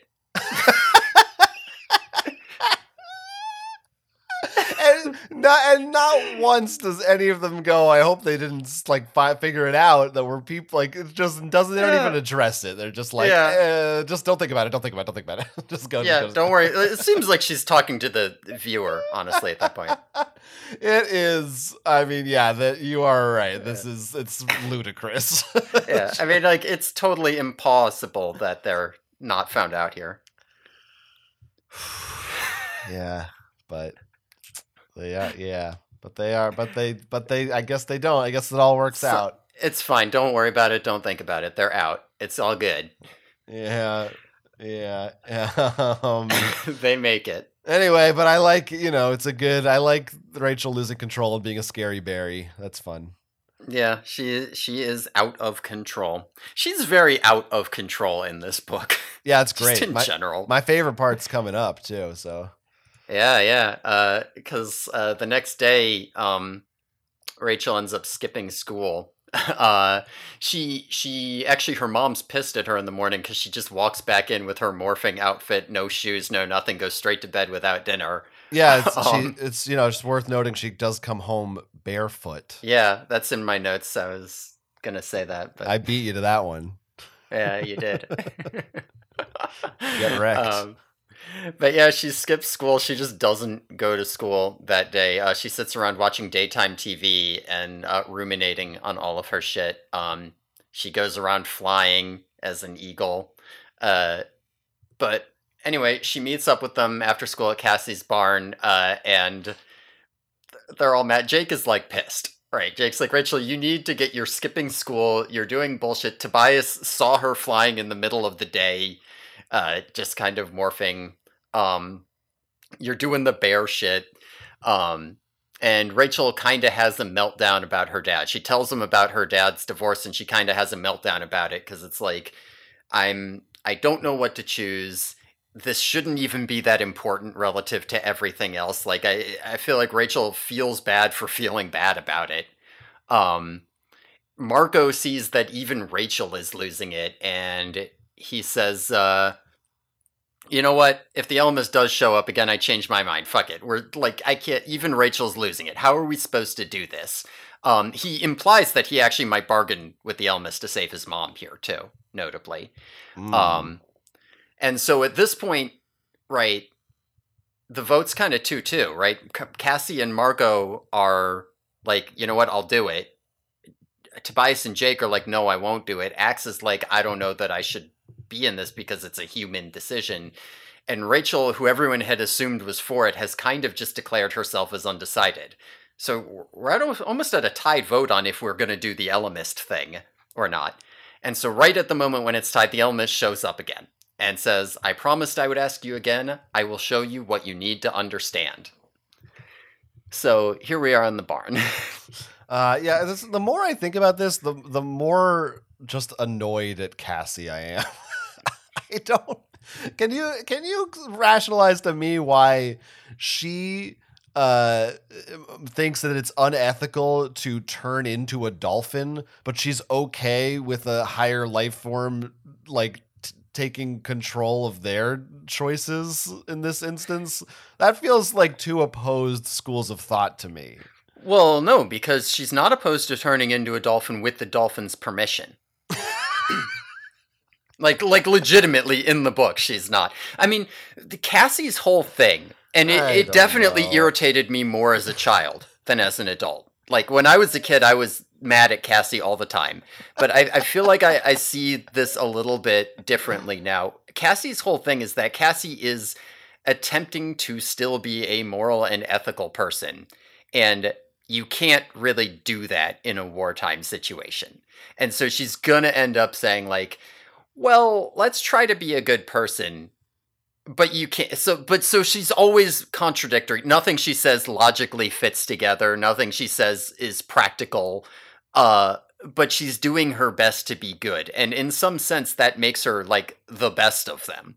And there are ways, again, I'll talk about it at the end of this book. She is onto something here. She sees that the Ellimist does legitimately want to help them. Like, she is a good judge of character.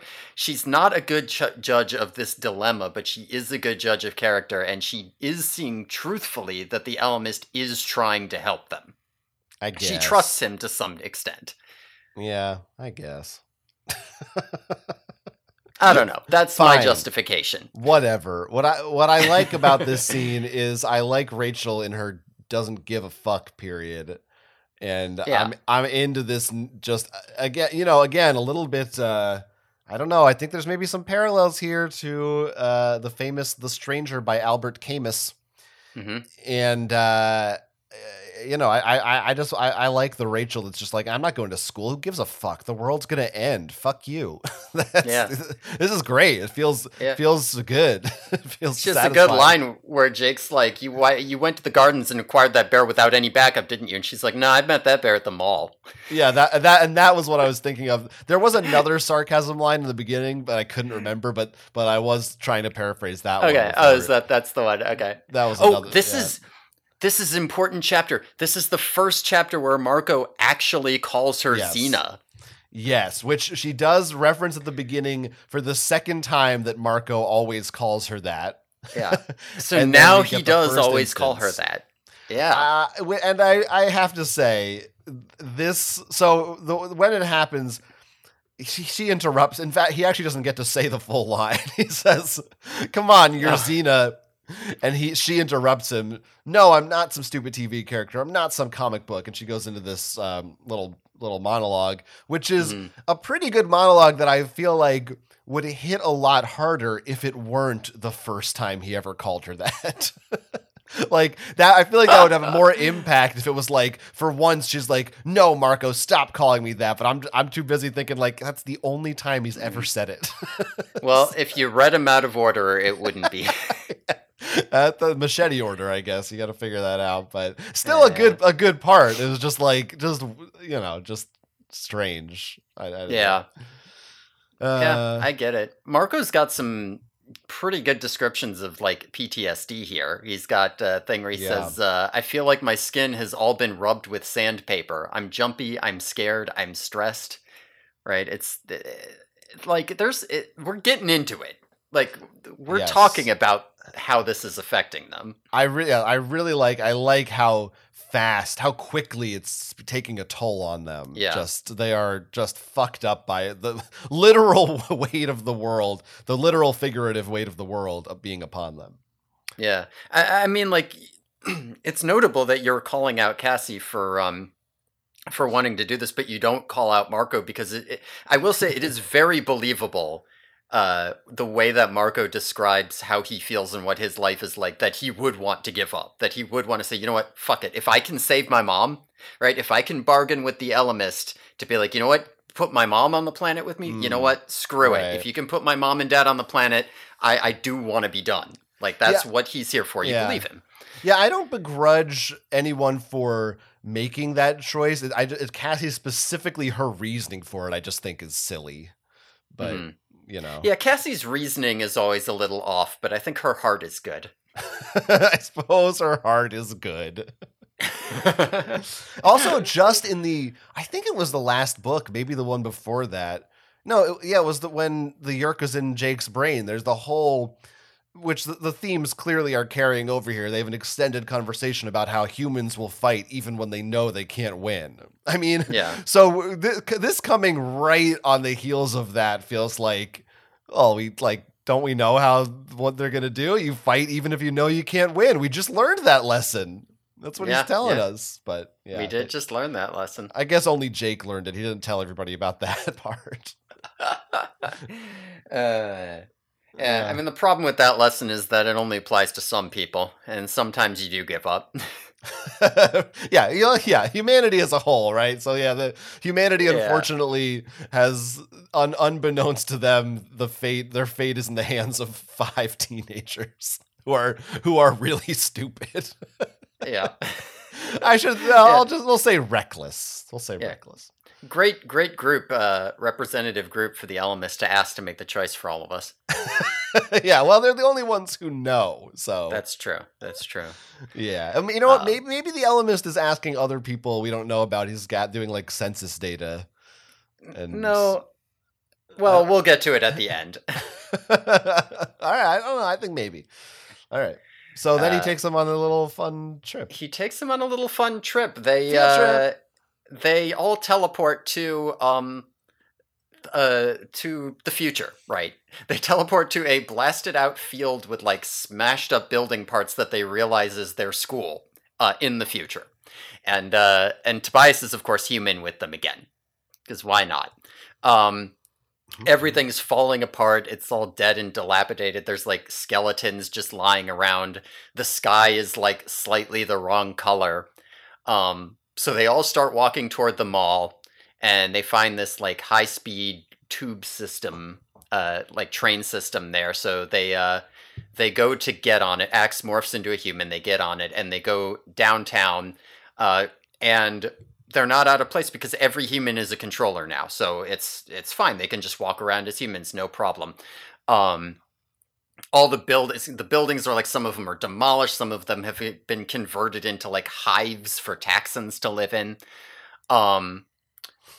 They get to the center city. The whole center city has been converted into this massive above ground Yeerk pool.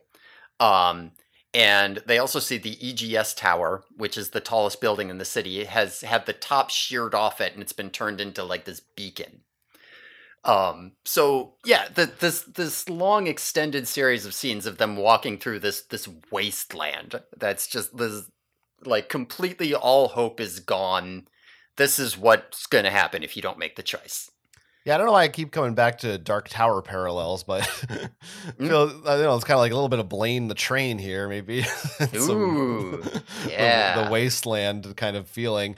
Just to reiterate for maybe people who haven't read these in a while or haven't read them at all. I don't know if it, like, the impact of how just how I'm trying to use an interesting word that's not just crazy. This, Yeah. like that we just learned there's an all powerful race of called Elamists, and now Yeah. like 40 pages later, we're also in the future, seeing the end of the world when Yerks have won. Like this is so much happening so fast. Yeah. Yeah. It's true. It's a great. I mean, it's very cool and exciting. There's something very fun about that. A lot of this to me does feel pretty Star Trekky in a good way. But you like the just it's not kind of an alternate universe or seeing the future, and it's like this is like I don't know, again a Buffy thing. I feel like a lot of fun TV shows, especially sci-fi shows, will have the episode where you get to see like the bad stuff happens and they have to like reverse it, or they go to another dimension where everyone's evil or something. It has that kind of vibe to it. That's just fun. It's fun, and it's really well. We'll get to the next part, which I feel like we might as well just get to it when you get to have a confrontation that otherwise isn't possible in the normal way that these books go. Yeah, I mean, I guess if we, why not? We can just talk about all of it. Because mostly at this point, it's just talking about like the vibes, right? Like there's crazy shit going on here. But yeah, they're gonna end up running into Visser 3, who is now Visser 1. There was actually a confrontation before this where they got through some suspicious people by having Axe morph Andalite and telling them he's Visser 3. Oh right. But yeah, they run into the real Visser 1, and he's got Rachel there, who's now in her early 20s, and she's a controller. So Rachel and Rachel show up together, right? It's a great thing, right? Fun little scene. Yeah. Well, this kind of gives Rachel her thing, as we were saying. As last book, I was saying Cassie and Rachel don't have a personal thing yet. But how so? I'm confused. How so? I was saying that in terms of their personal relationship to the Yeerk invasion, Marco has his mom, Jake has his brother. Like now Rachel has potentially herself. Like her own personal future is at stake in addition to the rest of the world. That's true. Yeah. And Tobias too, because it's worth noting that all the other Animorphs have been like killed or infested, and they actually say that Rachel in the future killed and cooked and ate Tobias, the Yeerk infested Rachel. Yeah. Yeah, it's a little fucked. It's so fucked up. Do you have that passage? I don't have that passage here exactly. Though they said it was with barbecue sauce. Yeah. Your friend Tobias was delicious. You had a leg, as I recall. You ate it and laughed. I mean, it's so fucked up. Yeah.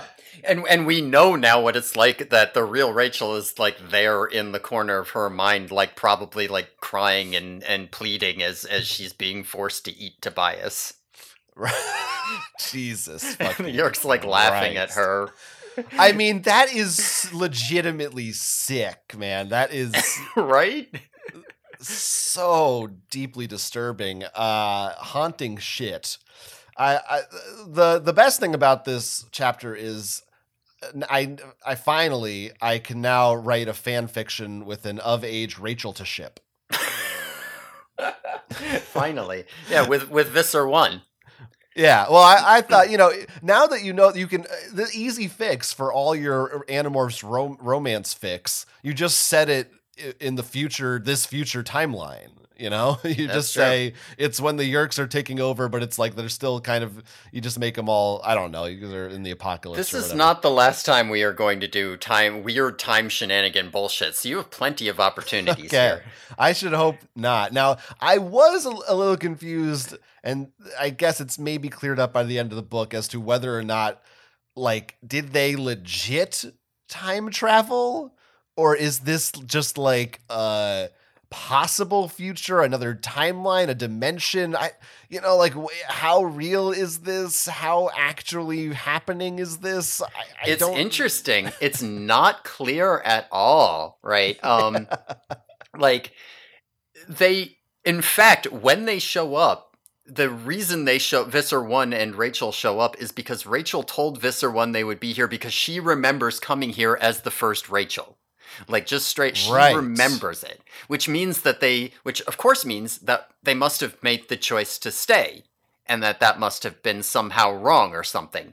But the Ellimist is trying to get them to change their choice, and so it's very strange. And there's also this whole thing where they basically say, well, they can't hurt us because this had to happen in the past, but we can hurt them. So they're like charging and attacking. Rachel actually has a good line where she's charging Visser 1 as a bear, and she says, "Oh, we'll see who eats who." But it's very strange. And there's also this weird thing where they're talking about like 6 kids or 5 kids in an Andalite, and it seems like maybe there were supposed to be 6 kids. It's not clear what's going on here, if the Ellimist is just showing them a possible future or putting them in a different timeline, or if, like, what the hell is going on. But it is clear that this is not quite the future somehow. Or maybe it is. It's like a branching timeline, maybe. I mean, if you start to really, anytime you introduce time travel to anything, none of it makes sense. Yeah. Inevitably. Now, what I do like is the first time they do it, she immediately acknowledges, like, this stuff is in the text where it's just like, this doesn't quite line up. There's something off about it. And so it doesn't like break the books in any way to say that this doesn't quite work, because it doesn't quite work. In fact, the idea that it works exactly isn't the point, as we'll find out later. Yeah. So that's a thing. But yeah, I love all this stuff. Like I said, it's kind of like I said last book, the like villains and heroes getting to talk, and having Visser 3, like, they don't have to pretend that they're Andalites or whatever. I did think it was really kind of funny that that Visser 3 refers to them as Animorphs, like that's a real thing. Yeah. I finally got you, Animorphs. It's just this stupid fucking word Marco made up. Yeah. I mean, you can imagine when he's in the end game and he's got one of them infested and he's trying to hunt the others down, that maybe he is saying, "I'll get you, Animorphs, you Animorph bandits." Yeah, it's good. I also like that he doesn't like Ellimists. Like, they talk about the whole thing. Visser 3 brings up a lot of these time paradoxes himself and says, those fucking Ellimists always doing their bullshit. Like, he sneers at them. He has no respect for this. Yeah, but maybe they would bond over like some cats. They both are like, "Oh wow, the tiger is so beautiful of this earth." That's true, the tiger of this earth. Yeah. Ooh, imagine if a Yeerk infested an Ellimist. Yeah. I guess I'm just imagining it.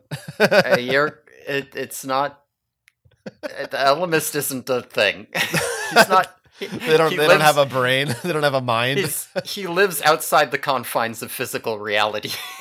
So technically, the Yeerks are already inside of him. They're sure. That's the trick. Or he's inside of them. I don't know. This is going to my fanfic too. Yeah. There's other interesting things here with this future, like when they have to morph Axe to pretend to be Visser 3, the lady is suspicious of them. She asks them if there may be spies, which raises the implication: are there still free humans? Are there Yeerks that are rebelling? Like, what's a spy mean here? Maybe it's an Andalite and human morph? Like, what's going on with that? Yeah, wouldn't they have killed the Andalites by now or something? I don't know, yeah. Yeah, I mean, clearly Visser 1 seems to still be the only Andalite morph, so I guess they didn't beat him. Marco implies they might have beaten him. Max is not happy about that. Right, yeah. Yeah, but it's good. Yeah, we do also see once again that all the taxing controllers are voluntary, because their pools are just kind of sitting around on top of their hives, and they're like, yeah, whatever. They're chill. Into it. They like that shit. Yep. They are into it. They like it. That's their kink. Yeah. Yeah. They also note here in this future that all the cages around the giant inner city Yeerk pool are very different because everyone's hope is crushed. You know, they're not screaming or crying. They're all just kind of sitting there. Right. It's a very dark Yes. vision of the future. Yes, it certainly is. It certainly is. You know what I kind of got shades of in this part was a little like Samurai Jack. Sort of the Interesting. I don't know. I feel like there's episodes like, you know, I mean, all of Samurai Jack theoretically is a possible future, right? Yeah. That he's trying to go back to change. So I sort of had that feeling of like a confrontation with the Aku or something. Yeah. Samurai Jack has some extreme Elemist vibes to it. That's a strong point. Interesting. Haven't considered that. Yeah. Yeah, I feel it. I'm feeling it for sure. What do you think happened to Marco's mom now that Visser 3 is Visser 1? You think she got demoted? You think she got killed? Yeah, I guess just they probably would have killed her. Or just some rando Yerk is in her body now. Yeah. They don't really care. Who knows? It was kind of confusing this part because, like you said, Visser 3 is now Visser 1, but they sort of still refer to him as Visser 3. So I was like, they I was think like, of wait, him as Visser 3. Is the other Visser 1 there? I was a little confused, but like, is Rachel Visser the old Visser 1, or is Rachel's just a new Yerk now, the Rachel controller? There's no way the Rachel controller is old Visser 1. She's on way too good terms with him. Oh, I see. Yeah, right. So we don't know who that is. That's just some. Yeah, it's some Yerk, some lieutenant who he put there or whatever. I don't know. Oh yeah. Yeah. Okay. But yeah, they attack him. They attack Visser 1, and just as Rachel's about to like smack him, they teleport back to the present, and Rachel's a human, and she smacks a tree instead and hurts her hand. Wah, wah. So they're all like exhausted and they feel totally defeated. The future's hopeless, and they basically all say, "You know what? Fuck it. Let's just go. You know what, Elemist, you can zap us. We're fucking done." Jake's trying to hold out, but they're done. But then nothing happens. Right? They say that, but he's not there. He doesn't respond. Nothing happens. So they just kind of go about their day, and they're like, "I don't know if or when we're gonna disappear or what the hell." And they have a scene where the next day Rachel and Cassie are in history class. It's well, we'll talk about it, but we have a scene where the next day they're in history class, and the teacher's talking about like World War II and like, oh, you can't second guess history, and talking about like the butterfly effect and how things like small changes can totally alter the course. And as she's doing it, she like looks right at Rachel and starts acting super weird and repeating stuff, and then like kind of comes out of a daze. Like what the hell was that all about? And so Cassie and Rachel are trying to figure out what's going on. Like, why did he offered him a choice, and then they said no, even though obviously the answer was yes, that he wanted them to say. And then he didn't accept no. He said, "All right, I'm going to offer you a choice again." And then they said yes.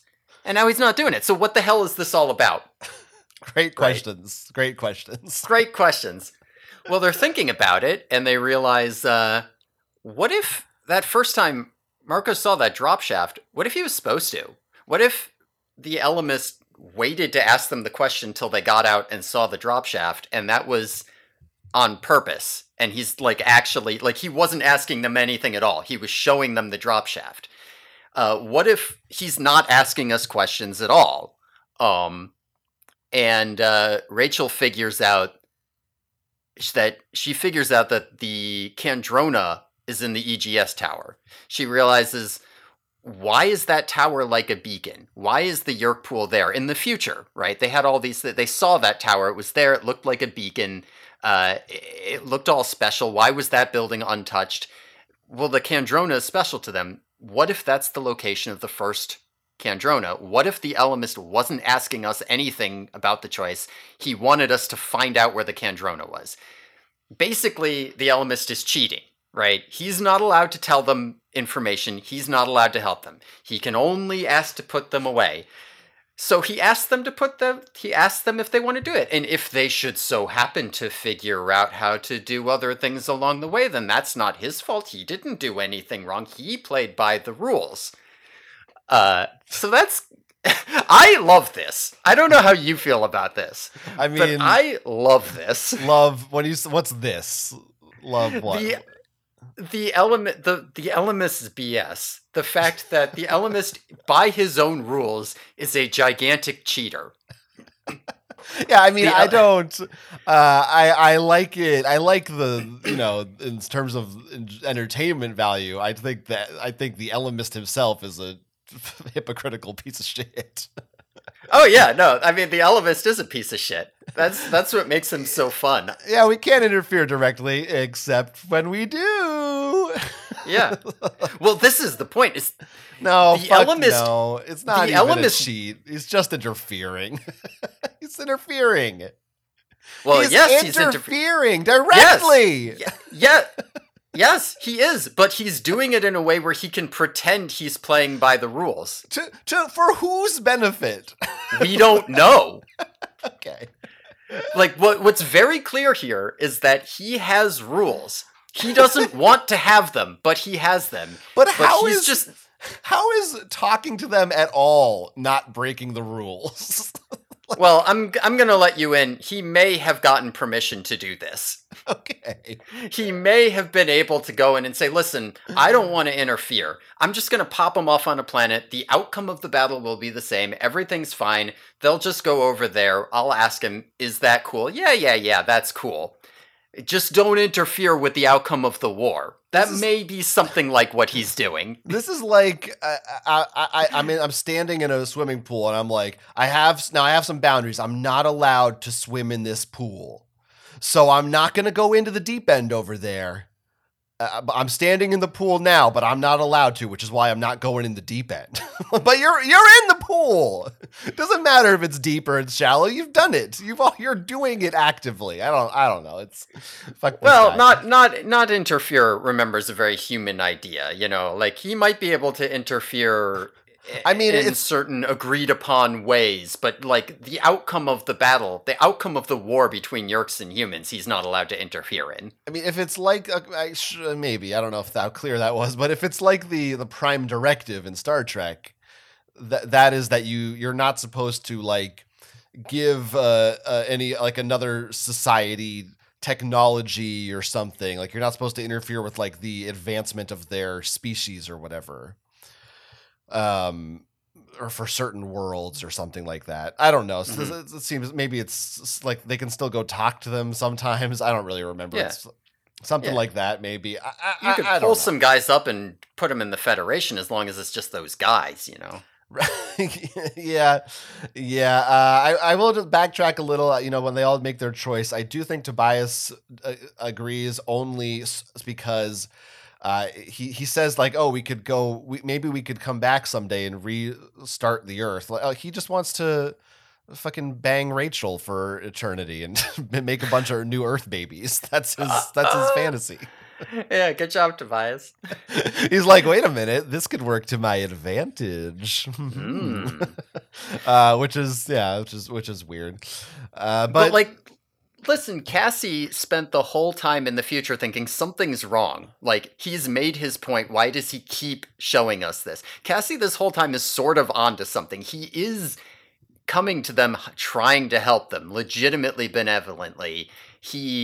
Something is going on, and she does figure out that something is going on the quickest of all of them. I think that this is one of those times where it's like, Cassie was right all along. You thought she was wrong, but somehow she was right. I think so. I think so. If she was right, it was by accident. I don't. You could be right, but that doesn't mean you were being rational. Well, no, Cassie's not rational. That's not how she works. Well, I don't know. I don't give her full points for that. She's on the right track. I don't like all this tricking. I don't like it. It's too mysterious. I don't trust it. I mean, that's what's so good about the Ellimist is that there's always this sense, if and when he may or may not show up again, there's always this sense that like you can trust that he's benevolent in terms of the greater good. You can't trust that anything he tells you is ever the truth, and you can't trust that he's benevolent to you personally. He might fuck you over. He might lie to your face and fuck you over, but he's definitely doing it for good. in the end somehow. That's kind of why I likened him to a trickster god. Like, he's not the kind of guy you want to see ever. You're never happy when he shows up in your life. Yeah, I feel like Q feels pretty. I think Q was my best analogy, to be honest. But I mean, Q is not like all powerful, but he can freeze time and do all kinds of crazy shit. He's pretty like powerful. Yeah.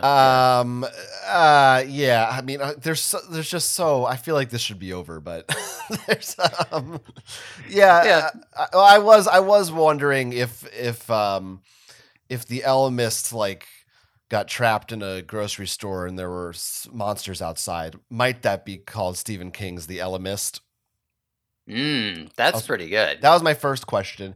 Then that's a good question. I don't even think we should even touch on this this very upsetting and strange. I don't know, upsetting is the right word, but this whole sequence where the teacher's like, oh, maybe if the U.S. had fought earlier in the war, it was like, whoa, like what are we doing now? Like, I don't know enough about history to like feel comfortable commenting on this one way or the other, but this feels like a big weird position to come out with towards the end of this book. Like, yeah, no, I definitely listen. U.S. non-interventionism was like a thing, but it really feels like she's more talking about like the policy of appeasement that like the UK and France were doing, right? Like if you really wanted that to have like a you needed to enter the war earlier moment, it's more about like you can't just give Germany Poland and less about like why didn't the US come in earlier? I don't know. I guess it feels very United States centric, right? Like, right. We are the saviors, you know. Yeah, so so that's something. I was also sort of confused because they bring up the butterfly effect, but I thought that movie didn't come out till later, but maybe it was like a remake or something. I don't know why you're laughing. Okay. Yeah.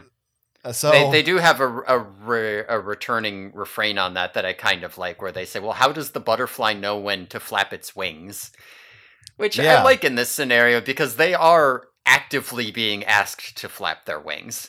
Like the Ellimist is coming here and saying, you guys need to be the butterfly effect right now. I know how it will turn out, but you don't. Yeah. But I need you to do it. Yeah, it's not bad. It's interesting. Yeah. It's a fun little thing. But yeah, I guess they know where the Kandrona is. They know where it is. It's in the EGS tower. So literally that night, like Rachel wakes them all up in the middle of the night at like 3 a.m. to be like, I know where it is and we're going to go take it out right now. So it's like 5 a.m. when they attack the tower, same night. So they go to attack the, yeah? No. Just go. Okay. You just seem exasperated. Is all. This plan, there is no plan here. They give so little forethought to this ambush. The plan is they run into the building, right? They go up to the building, they go battle morphs. Not even on a full night's sleep. Yeah, not even on a full night's sleep, no warning. They smash in through the front, they take the elevator up, they fight some guys, they smash their way into the Kandrona room. But when they get in there are 8 Hork-Bajir already in there. So it's like, you know, the 5 of them versus 8 Hork-Bajir in tiny quarters. It's clearly a bad idea. But Rachel charges the fuck in anyway because her bear doesn't see well and she thinks they're humans. So she just charges in at them and there's a big fight with the Hork-Bajir. It's a ridiculously gory, bloody fight. Rachel like smashes a Hork-Bajir out the window to his death.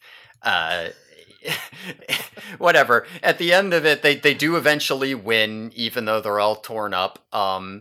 And Rachel, they find the Kandrona in the room. Rachel morphs into an elephant and shoves that out the window too. It falls 60 stories and smashes. So they break the Kandrona. You know, remember that whole Kandrona plot from the beginning? How they were going to find it and throw it up, blow it up. We're back to that for a second here. They did it, and it turns out a Kandrona looks like a car engine or something. Yeah.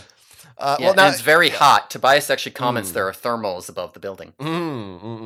Yeah, that's important. I will say this, in spite of the fact that I think this plan is bad, there is no plan, and it seems like maybe there should be more security, that this shouldn't have been like, they shouldn't have been able to do this. Like, yeah, I mean, like they barely pulled it off. I guess, but it doesn't feel like they should have. This is their like the most important thing to the Yerks. They shouldn't be able to just go there through the front door and win. Like there should have to be something else. It's just so they just storm the front and just do it. Like yeah, no, it is one of those things where it feels kind of like you could give them some credit for like, oh, well, it can't be too heavily fortified because it can't be obvious that they're there. But they don't and they've know got that. some defense on secrecy because the Andalites don't know where it is. If there had just been a little something of like, oh, well, we staked it out for a couple days or like just something. Yeah, and it does feel weird there weren't more guys in the building. Like, yes, there were a ton of Horks in the main room, and they almost died. But it just feels like it does feel a little too easy. But I feel like it mostly just feels easy because she didn't have time to write it to be hard because she spent so much time on the Ellimist stuff instead. Yes, no, I fully think that's it. It's just like, well, we just got to finish this book, so they just do it. Now, that said, this is a really badass scene.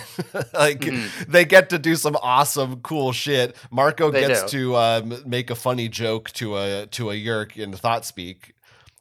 Which is it's worth it because Marco says some funny stuff, so I think that risk is worth it. Yeah, he like shows up outside the front door as a gorilla, and he says, "Hey, just came from a masquerade party, and I was looking for Visser 3." And the security guard's like, "Oh my god, an Andalite!" And Marco's like, "Oh, good, so he's a controller. I guess that means I can hurt him." Yeah, I guess that means I can have no regard for the human life inside. Right. Yeah, no, it's great, and there's a lot of good action, and I mean they do the classic bit of them on the elevator. They even like have the elevator music playing as the three animals are awkwardly waiting for the elevator to get up. Really, it's fun. It's all very fun. It's good. It's good stuff. It is quite good. We got Horks yelling. I got some Hork-Bajir saying words here. Yeah. They say, kill the Gafner Andalite. Kill Froggen Andalite. Andalite Hoff kill all. Die Garafrach die. Or Gaffarach, something like that. Yeah. I'm having trouble reading it. All that is good. Those are really good. Have they ever repeated words like, or is she just writing nonsense? Some of these words sound familiar, but I think it's probably just because all of them are some variant of like Gaffarach. Yeah, right. They're probably not the same. I guess maybe they're like Wookiees, and they kind of just have they don't really, you know what I mean? They just talk like and sort of makes sense to them. Yeah, well, that's more like Mars Attacks. I suppose.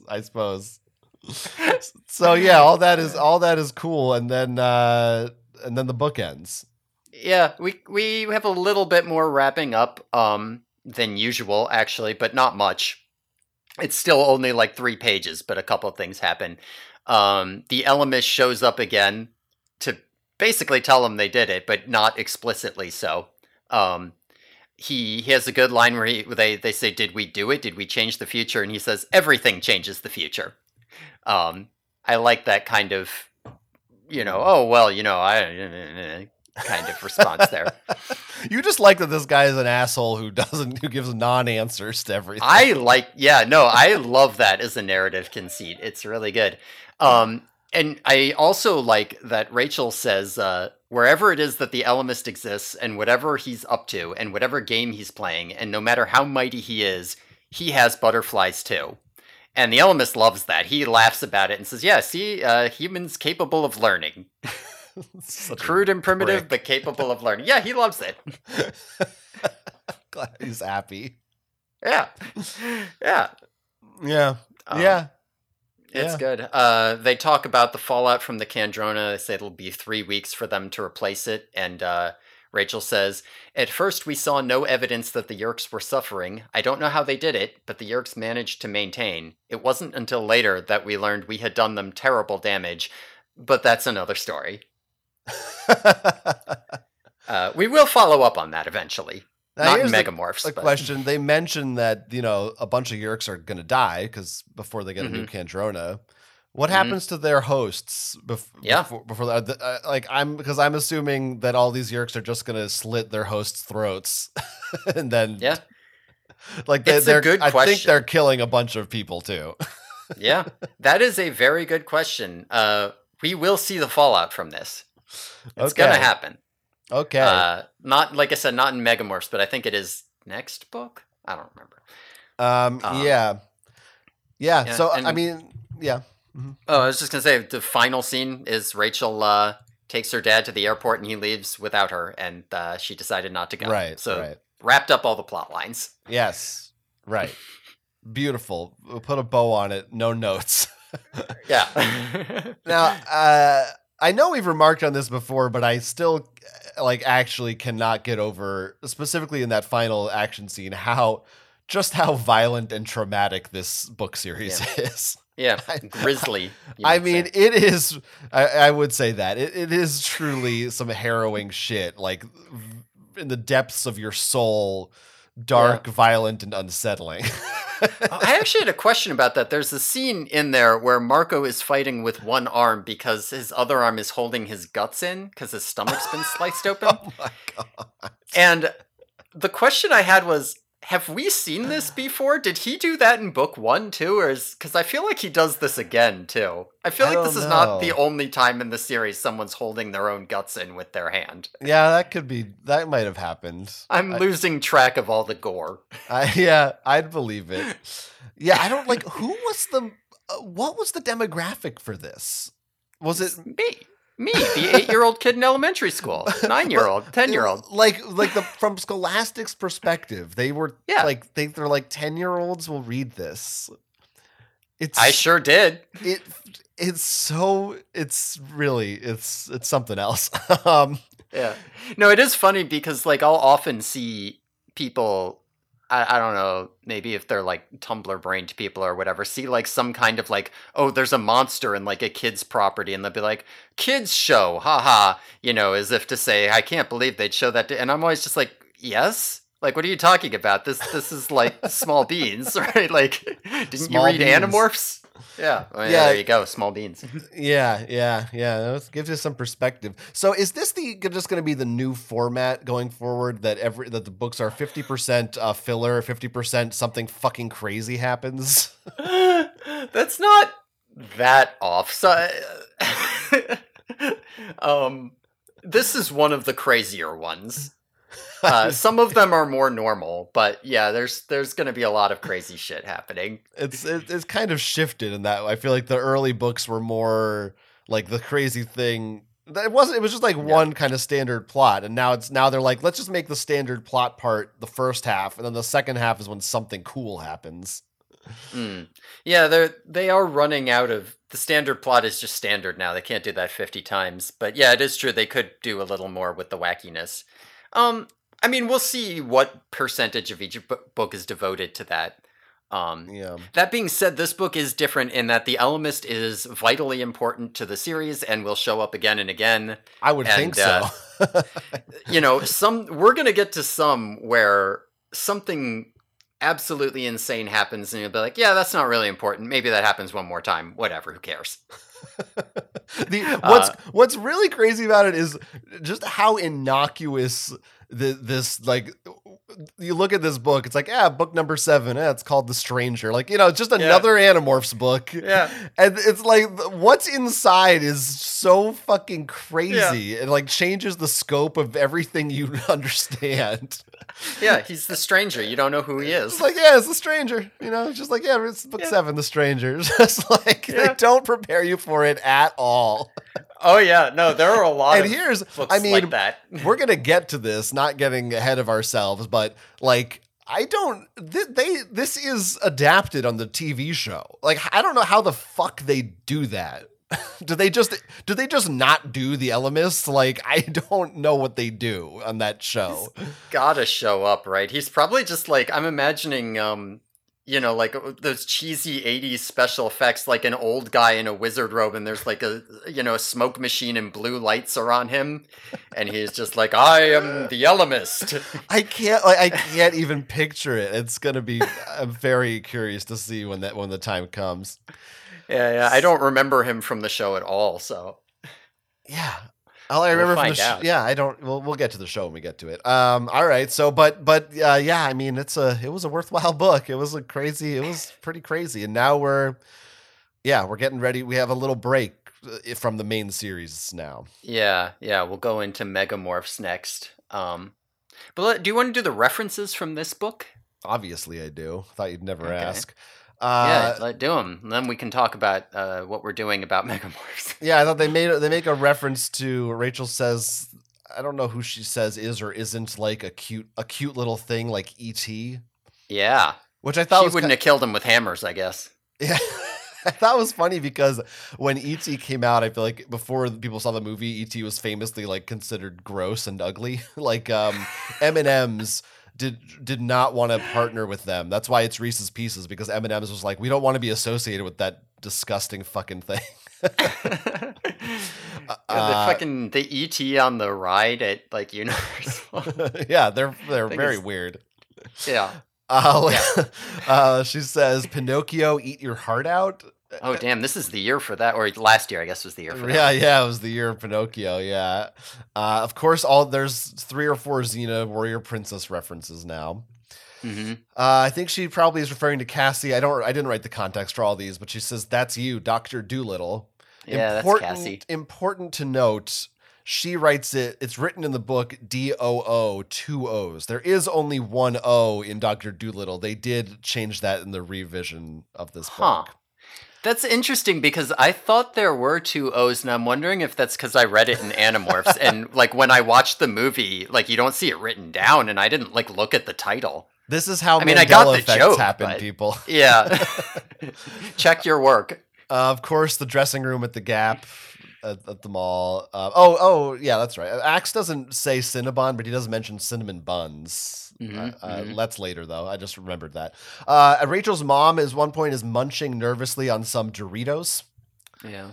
So that's cool. They mention a Yerkapul McDonald's, and this is a joke we made. In that episode. I think this is what I was because I remember saying I think there might be a McDonald's, and I think what I was remembering was Marco's joke. Yeah, I feel like I said it though without knowing that joke too. Yeah, I think you did. I think you just said, think there's a McDonald's. You're a little Marco over there. I am. Of course, Salad Marco Shooters likes the Elemist. I don't know if he does. He says, I think I like this guy. He's a weasel. I don't know. Right. Salad Shooters, right. They say that the Elemist thing is like Noah's Ark. I'm counting that. Yeah. They, of course, mentioned Sears and Pennies, which, again, is later changed to J.C. Penney because it's not called Pennies. Yeah. Now, they mentioned the train being like the monorail at Disney World. Again, I gotta dock points here. Disney World, this was, again, fixed in the later edition. Disney World is 2 words. She writes it as 1 word. Disneyland is 1 word, but Walt Disney World is the official title of Disney World, 3 different words. So I'm glad I got you here to know set that. Her straight, yeah. We got the Yerk version of Amtrak, they also call it.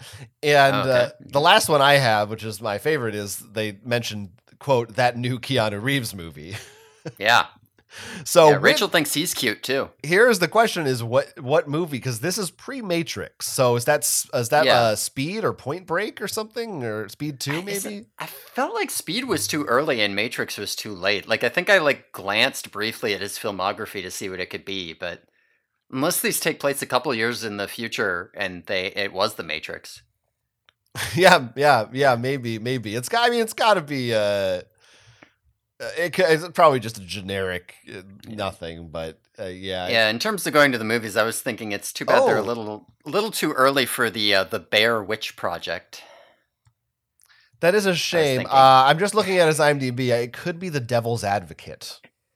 That came out in '97. That I think that might be it. So, okay.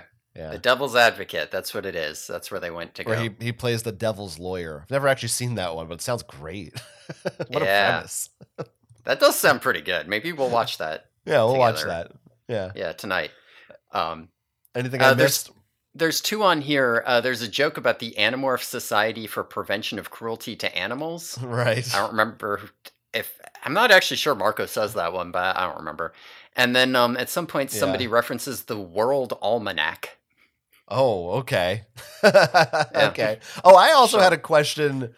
The EGS Tower, is that a real thing? What is that? No idea what the hell that is. They refer to it as if it's just, you should just know what that is. Like it's the Sears Tower or something. Yeah, because they never talked about it before. They say, yeah, the EGS Tower, the tallest tower in the the city. And so then it's like, well, A, you're not supposed to say where you're located. So B, did you just make up different letters of a tower? And who are you protecting with that? Because again, the Yeerks obviously know where their own pool was. Right. Like, I don't whatever. I don't need to dissect this. It doesn't make sense. But yeah, I was confused about the EGS. What's the EGS? What's that stand for? I have no idea. I Googled it, and the only thing that came up was Seropedia. So, as far as I know, they never bring it up ever again, other than to reference this incident. Yeah. So I don't know if we ever find out what EGS means. Yeah. That's what it is, I guess. What are we gonna do? EGS. Oh, it's in the board game. Sorry, I'm looking at Seropedia. Oh, hell yeah. Can't wait for that. Yeah, you get to it's a piece you place, and you must reach that tower to destroy. Oh, the goal of the game. Oh, the game is based on this book. One of the board games is based on this specific book. Oh, damn. So if I don't place enough Hork-Bajir in my EGS tower, then you can make fun of me for doing a bad job defending it. I guess. I don't know if it's one player is the Yeerks or if it's cooperative. Anyway, all right. Are we done? I think that's it. Yeah, next time we're going to be doing Megamorphs, and to be honest with you, we're still not sure if we're going to do that as a 1 or 2-parter yet. I think we could do it as a 1-parter potentially and be a little bit longer, or we could do it as a 2-parter and be a little bit shorter and maybe bullshit more about all of the dumb little things that happen. Not clear. We will either figure that out on our own, or if even one single person writes in to tell us they have a preference, there's a decent chance we'll do it that way. Yeah, maybe we'll make a tweet. Megamorphs is like it was the next released book. Yes. And I guess we'll get into exactly what it is next time. I have no idea what this is, so. Yeah, I mean, I will say it doesn't. The Megamorphs, generally speaking, don't have to go anywhere in particular in the canon. Like, you can shuffle them around. It's not very linear, whatever. So we're not going to be picking up the Kandrona storyline that much on this, but okay. Well, I'm excited. We'll talk about it more when we get there. Well, if listeners want to let us know what they think about that or anything else, if you have comments or your own thoughts about the Animorphs, email us theyeerkyboys@gmail.com or find us on Twitter. Follow us there at theyeerkyboys. And you can also follow me on Twitter at Quentz, or you can listen to my other podcast called Geeks on Trial, in which I settle debates between geeky people with co-hosts. So that's a lot of fun. Sounds like it. If you wanted to follow me on Twitter, you can find me at DogTimesMcGee. I don't have any other projects. Great. Yeah. Well, thanks everyone for listening. Tune in next time when we will be discussing Megamorphs 1, The Andalite's Gift, in which Jake turns into a tiger, Cassie turns into a fly, Marco turns into a wolf, Rachel turns into a bear, and Tobias is there too, on the Yeerky Boys.